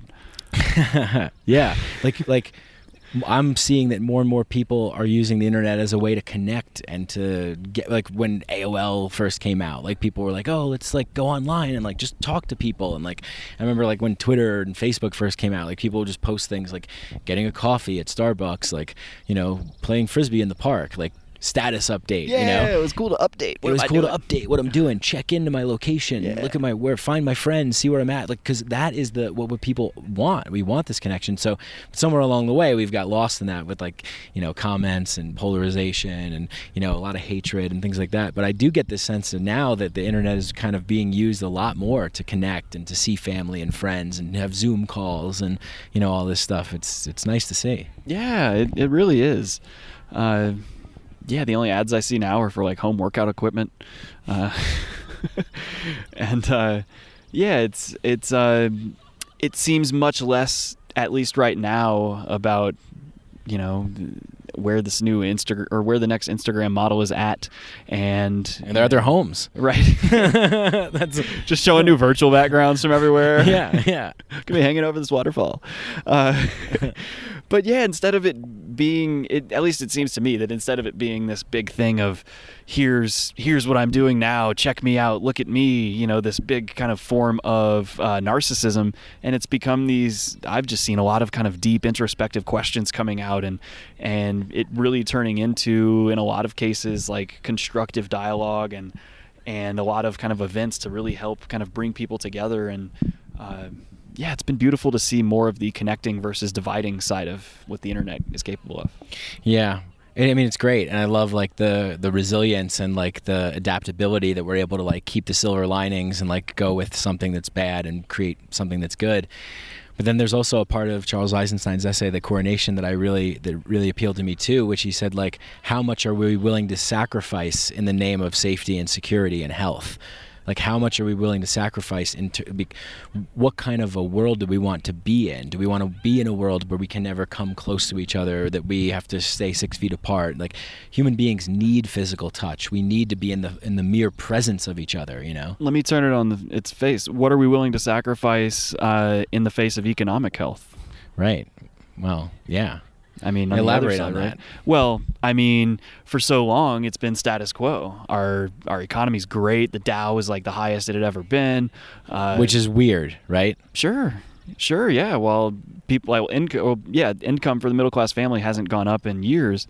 The Dow is skyrocketing, right? And so as the stock market goes up and that financial health looks really, really good, our healthcare system is failing, our education system is failing, everything basically except for our military and prison industrial complexes are failing. Pharmaceutical, we'll throw that in there too. Outside of those systems, everything else was kind of failing, but it's almost like the economic system acts as a mask. It is, yeah. It's a mask. Whereas health, our personal health, that's the mask being stripped away. Right. And I think that's the big difference, is now we have both of them being stripped away, and so I think it's our time and time out, and that's kind of what we're sacrificing in the face of a health crisis. It's, you know, nope, we're keeping the mask off too, and we're not going to come back until we're ready, and it's gonna really suck for people, which really sucks. Yeah. It really does. But I think, like anything, we have to open the wound and clean it out to heal. That's what it is, right? Like the true state of the economy is a life raft with like 75,000 holes in it, and every thing that you just mentioned, you know, like the pharmaceutical industry, the Dow, these are things that are being artificially propped up to keep things going as status quo and normal. So we just keep like putting these you know, pieces of tape over all the holes to just keep us afloat. But it's fucked. The raft is Swiss cheese, man. It's not real. Like, I'll give you an example. The Federal Reserve pushed through like all these regulatory things they used to have that would prevent them from entering into different kinds of asset buying and things like that.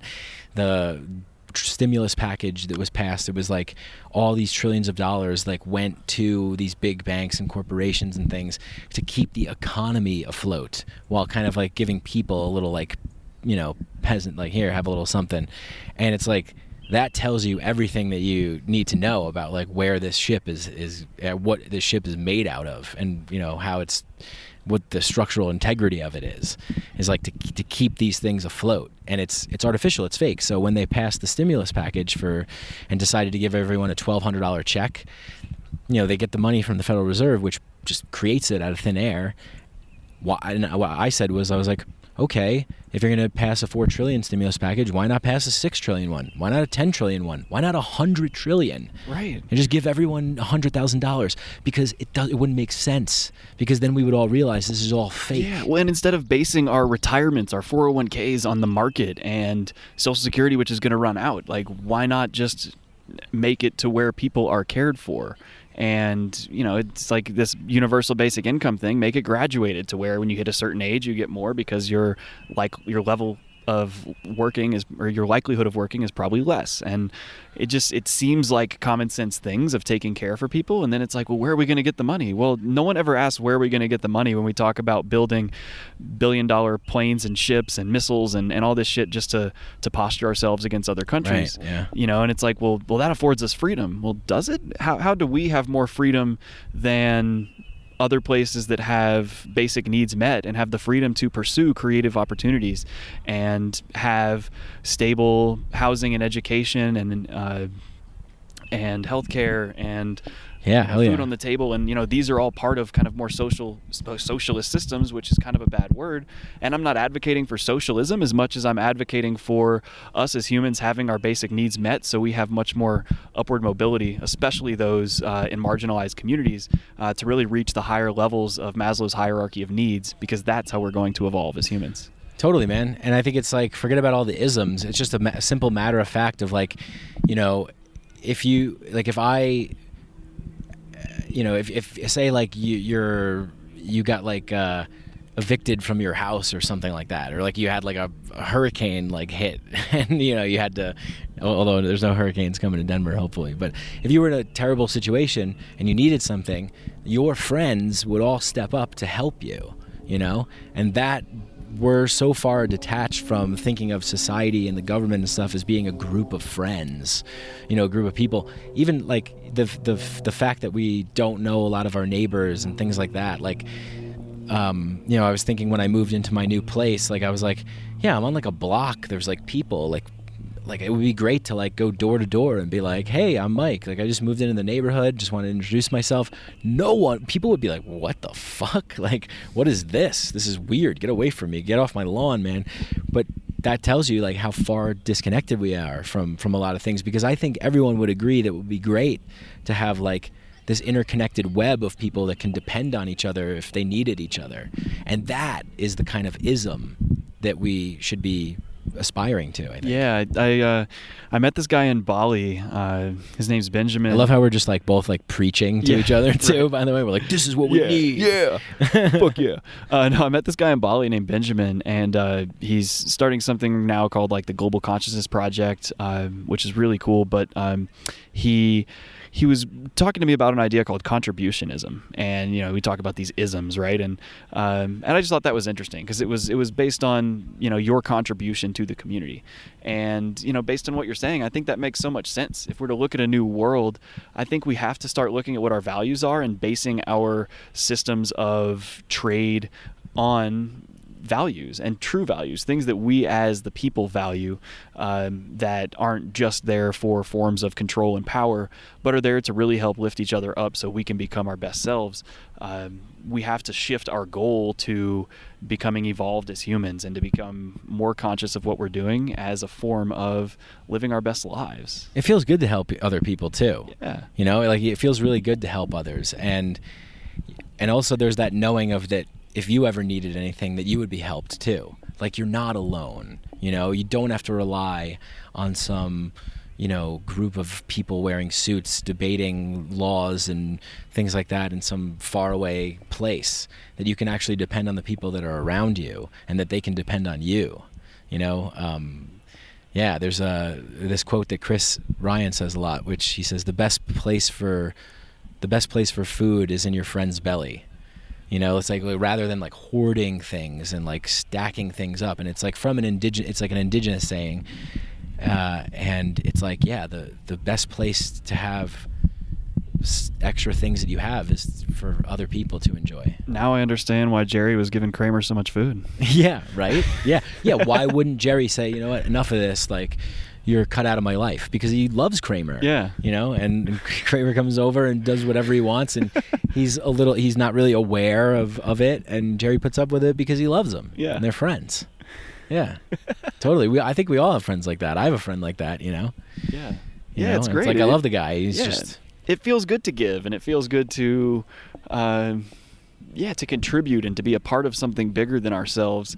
And I think that's where a lot of us kind of, at least in the corporate world, kind of lose it, because it seems like what we're doing is really just helping a small amount of people make more money, or it's just keeping the wheels running of something that may not be doing much in the world, and it feels like we're not really contributing to something. And that's where I think the deep disconnection lies. At least that's where it did for me.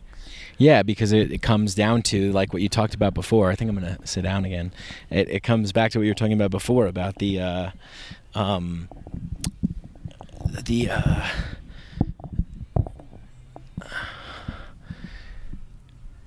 like sort of being separate and like being out for just yourself, like, because you have to make these sacrifices and these concessions so that you can play the game, so that you can survive.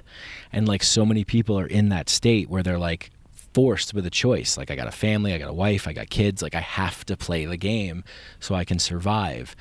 And, you know, that's when we find ourselves in that state, you know, and we're maybe now is a time where people are starting to think a little bit more. And, you know, a lot of people who can, or a lot of people are working from home, and you know, maybe some people start thinking like, is this really what I want to do? Yeah, I think a lot of people are, especially now because they're not with the community that was at their work. And in a lot of cases, at least for me, you know, when I was working in a corporate job and with startups, and it was being in the office and being among community and among coworkers that were good friends of mine that made it worth going in, even when I didn't like what I was doing or who I was doing it for.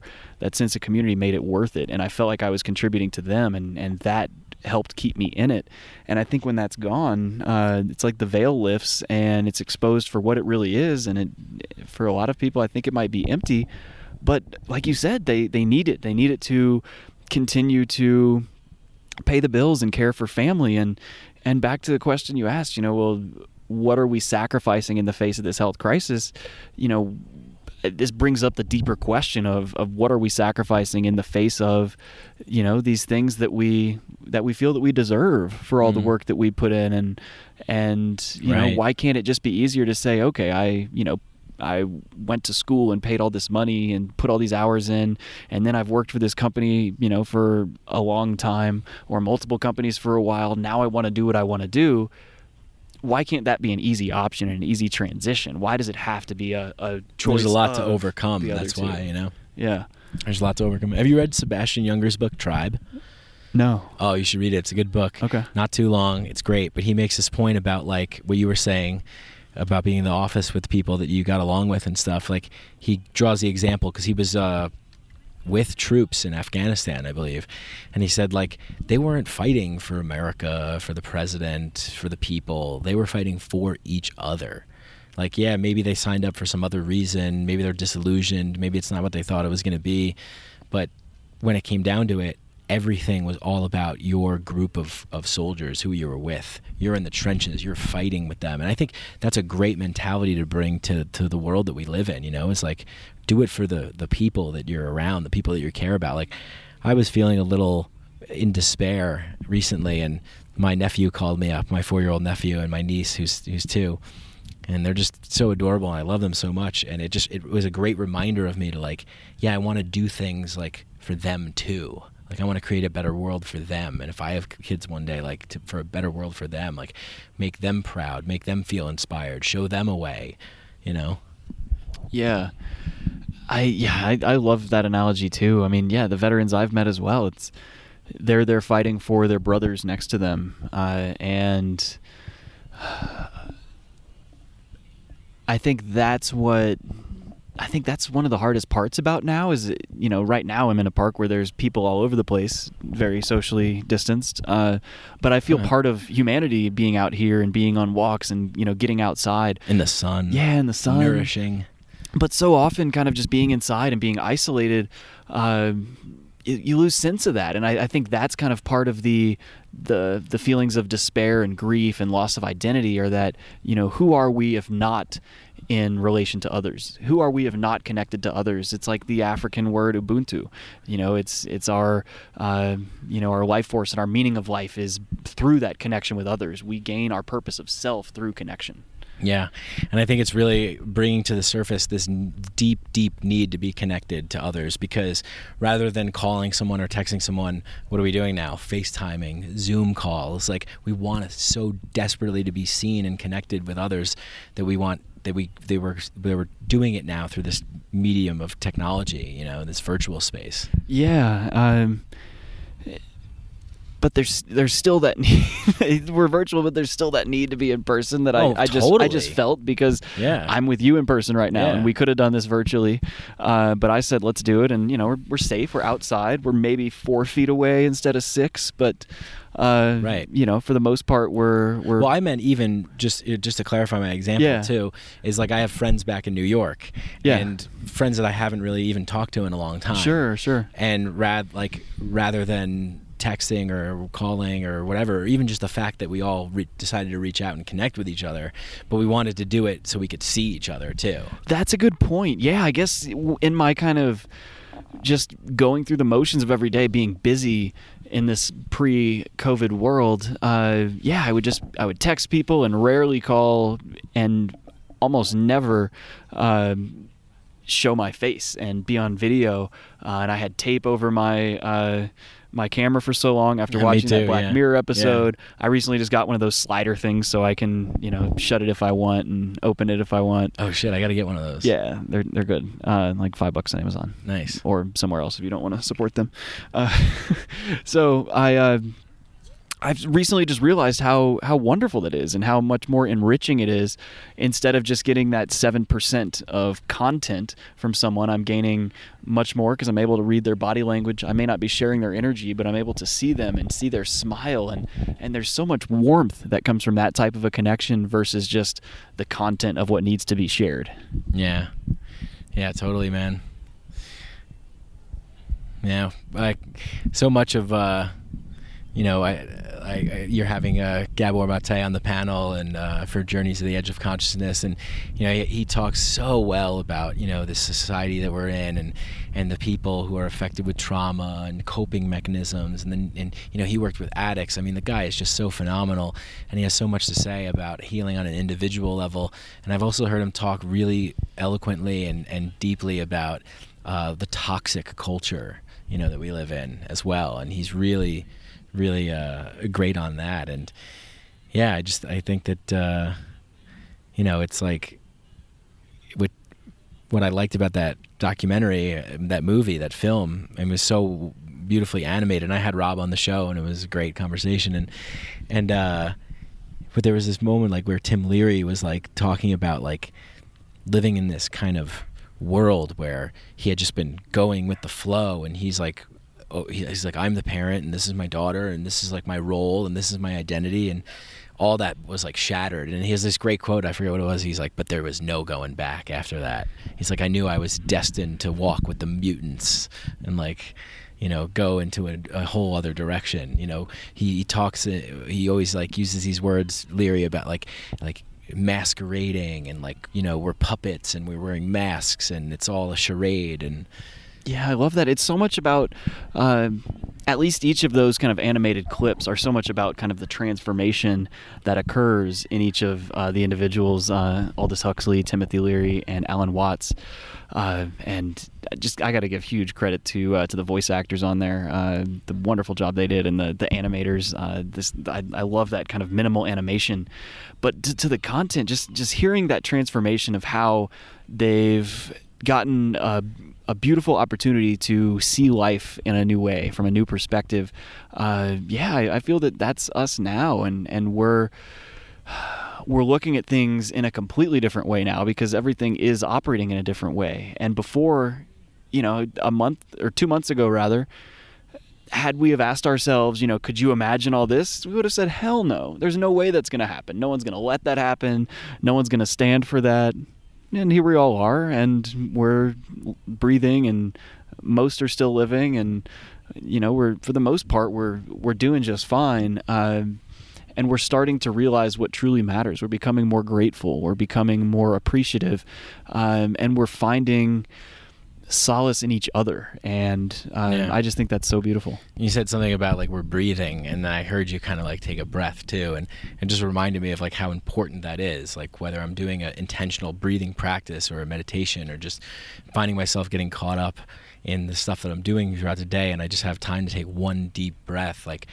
And on psychedelics, when you breathe, everything is like clearer, and you feel into your body more, and you're like, oh my God, I'm really fucking in this thing. Like this is really happening. Like I'm really here. This is really like this fucking meat suit that breathes. And like we're now in this position where we have the opportunity to take like a real collective, like planetary breath. Yeah. Nature is getting to breathe too. Right. Well, and our bodies is really one of the only places we can be right now. I guess we could also be in our heads, but we can't be inside many places. And so, and getting in our heads doesn't always serve us, especially in these times when fear is amplified. Now it's time for us to get into our hearts, which is a part of our body, and start to feel things. And it's okay to feel the bad. I have a quote that I made up, or you made up? Well, I'm always trying to like see, like just make up who said it. Like the egotistical part of me is always like, I want like good like sayings, like I want to like have like a good saying, And so I said like, sometimes you have to go out of your mind to get into your heart. Yeah, absolutely. Yeah, I love that so much. Quote me. Someone make a meme of that. Yeah. I'll quote you, and someone else will come out and say they said it first. Yeah, well, because so many of the people that I love and admire, I find these great quotes of theirs, and I like to share them and talk about them, and I just feel like... Well, what that brings up for me is like flow state, right? Like he was out of his mind, he was just performing at the top. That's what flow state is. It's coming straight from your heart and your passion and being in something to where you're not even thinking about it in your conscious mind. Your subconscious mind is a million times more powerful, so it's able to do that. But we get ourselves caught up in this slow slog of a mind that just keeps playing things on repeat, instead of getting to our heart and allowing us to kind of change the track, if you will. Yeah, that's how this whole fucking civilizational sham has been operated, to like make you cut off from that inner voice, from that intuition, from that intuitive space of being a child at play and wonder and curiosity and joy. Let's get stuck in the rational mind for a long time and just rip ourselves from the inside because it's too hard to exist in this empty cauldron. Yeah. Cool, man. Oh. Well, but with the sun shining down and us sitting in the park on this beautiful day, I'd have to say that was by far one of the better conversations about life in this situation that I've had. And what a gift! Surrounded by dogs and children and families and friends, and people are throwing frisbees and eating sandwiches and just living life. Yeah, the trees, the sun, the sky. Yeah, I mean, we're like definitely. Yeah, it's just another thing that really truly wraps me up in this state of like, it's obvious to say it, but I just feel it so much, which is the feeling of like slowing down and like observing and paying attention and just like enjoying the sun and enjoying the trees, and like, that is something that comes up quite a bit for me also, and obviously for a lot of people in psychedelic experiences. How many stories have you heard about someone who's like, and I just like stared at this blade of grass for like an hour, and I just talked to this insect, and it's like, because everything is fucking amazing. Everything is alive and interesting if we only fucking pay attention. Yeah, that's so true. Just the little things, and that's what I've loved so much about all the walks I've taken lately, is just looking at the flowers and and sometimes that's all you need. And that was the thing about the 60s like hippie movement that got, like so many people like tend to look at that now and go, oh well, they, too fast too soon, and it was, blowback, and Leary was out of his rocker and made things worse. But they had the right fucking idea. Flower children, dancing around, tree huggers, hugging tree, like it was all like love, and I mean, that's the spirit that I worship or whatever, subscribe to. I'm right there with you. It's, if you're not causing harm and you're happy, and why is there a threat? And if there is a threat, shouldn't we be questioning those who are saying that's a threat in and of itself? Like, love and is the shouldn't message. It be a telltale sign that you're not bad? allowed to question? Right? Yeah. It's an interesting world we're in today, Mike. It's always an interesting world. That's the thing. Yeah. It's always an interesting I guess world. It's these pauses that help us realize how interesting it is, because we get out of that autopilot. And I thought of this analogy the other day. If the hamster stops, does the wheel keep running? And right. Well, I forget this study, bringing up hamsters and wheels. There was a study on lab mice. I think it was like an addiction study where they were like feeding them a drip of like cocaine and you familiar with this one? Yeah, where the mice in the cage with just the cocaine kept taking it and got addicted, and there were other mice that were in community, or sorry, it was just one mouse, but then there was another one where they were in community with others, and they had wheels and toys and snacks and all these other things, and they took some of the drips, but just a little bit. Imagine that was like their music festival where they'd take a little bit, and the other might have been like a junkie where they didn't have support, they were isolated, they didn't feel that there was any hope in living, and by having community, by having other things and support, the mice thrived, and so can we. Yeah. Totally. Here's to the thriving mice. Of mice and men. For sure. Should we wrap this thing up? Sure. Cool, man. Is there a way you like to wrap these up? No, just by kind of, I feel like we got into a groove of like back and forth about like our kind of, positions and insights and philosophical understandings of the world. I can put a little upcoming event promo bow on it, and then you can put your Mycadelic seal at the end. Seal of approval. Yeah. So this Virtual Connection Fest, we're kicking off on Earth Day in 2 days, starting at 6 p.m. Mountain Mountain Daylight Time we're in now. The website is goodcinema.co/connectionfest. And that's where you'll be able to see our next few events. Then again, Friday we're doing Finding Joe, and on Sunday that's going to be 6 p.m. as well. And then on Sunday at 1 p.m. We're doing Journeys to the Edge of Consciousness, and we're going to have some musical guests for all three of those. The producer of the Psychedelica series, Ben Stewart. He's going to be playing us some acoustic tunes on Wednesday before we get started. On Friday before we get started, we're going to have Brett Randell, a local acoustic musician here in Denver. And then on Sunday, we're going to be having a friend, John Paul Maxfield from Coal Town Reunion, joining us as well. Check out his band. They're amazing. CoalTownReunion.com, BrettRandell.com for his music, and BenJosephStewart.com for his tunes as well. Hope you can all join us. Again, goodcinema.co/connectionfest. We're going to have Gabor Mate on Sunday, all filmmakers, and it's really going to be an engaging time where we allow people to be seen and heard through interactive movement, discussion, music, and breakout groups. So hope you all can join us. Much love. Sweet, man. Thanks, dude. Yeah, always a pleasure spending time with you and rapping on waxing poetic and philosophical. I'll put all those links in there. Maybe if you can send me the links and stuff, I'll throw them in the show notes so people can go and click on them and stuff. Totally. Yeah, we'll do that. And a social channel at Good Cinema Co. At Good Cinema CO is our handle on Facebook and Instagram. Follow us. Do whatever you want to do there. Yeah, thanks. Love y'all. Nice. And it's great cinema, folks. I'm rebranding for you right now. Fantastic cinema. Fantastic, tremendous cinema. Well, yeah, that's about it. You guys know where to find me on Facebook, Instagram, Mycadelic _podcast. Go to my website, mikebrank.com, and message me. I always love hearing from all you wonderful people out there, and let me know how you're doing, what you're doing. As always, send me any kind of like art or things like that you want to promote. If you want to support, go to Apple Podcasts, leave a 5-star rating and review, and if you can, go to Patreon too. And then that's way to support as well, and then join the Micadelic Inner Sanctum chat group, which I may be moving to Discord. I feel like Discord is a cool way to chat, but we'll talk about that.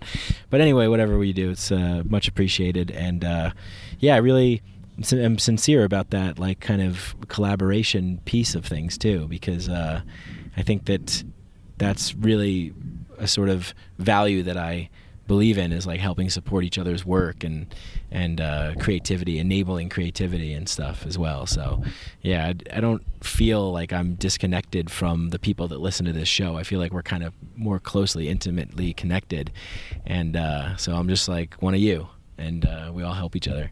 If I can just add one thing there too, I completely echo that. And I remember the first podcast I did with you, Mike, we talked a lot about that.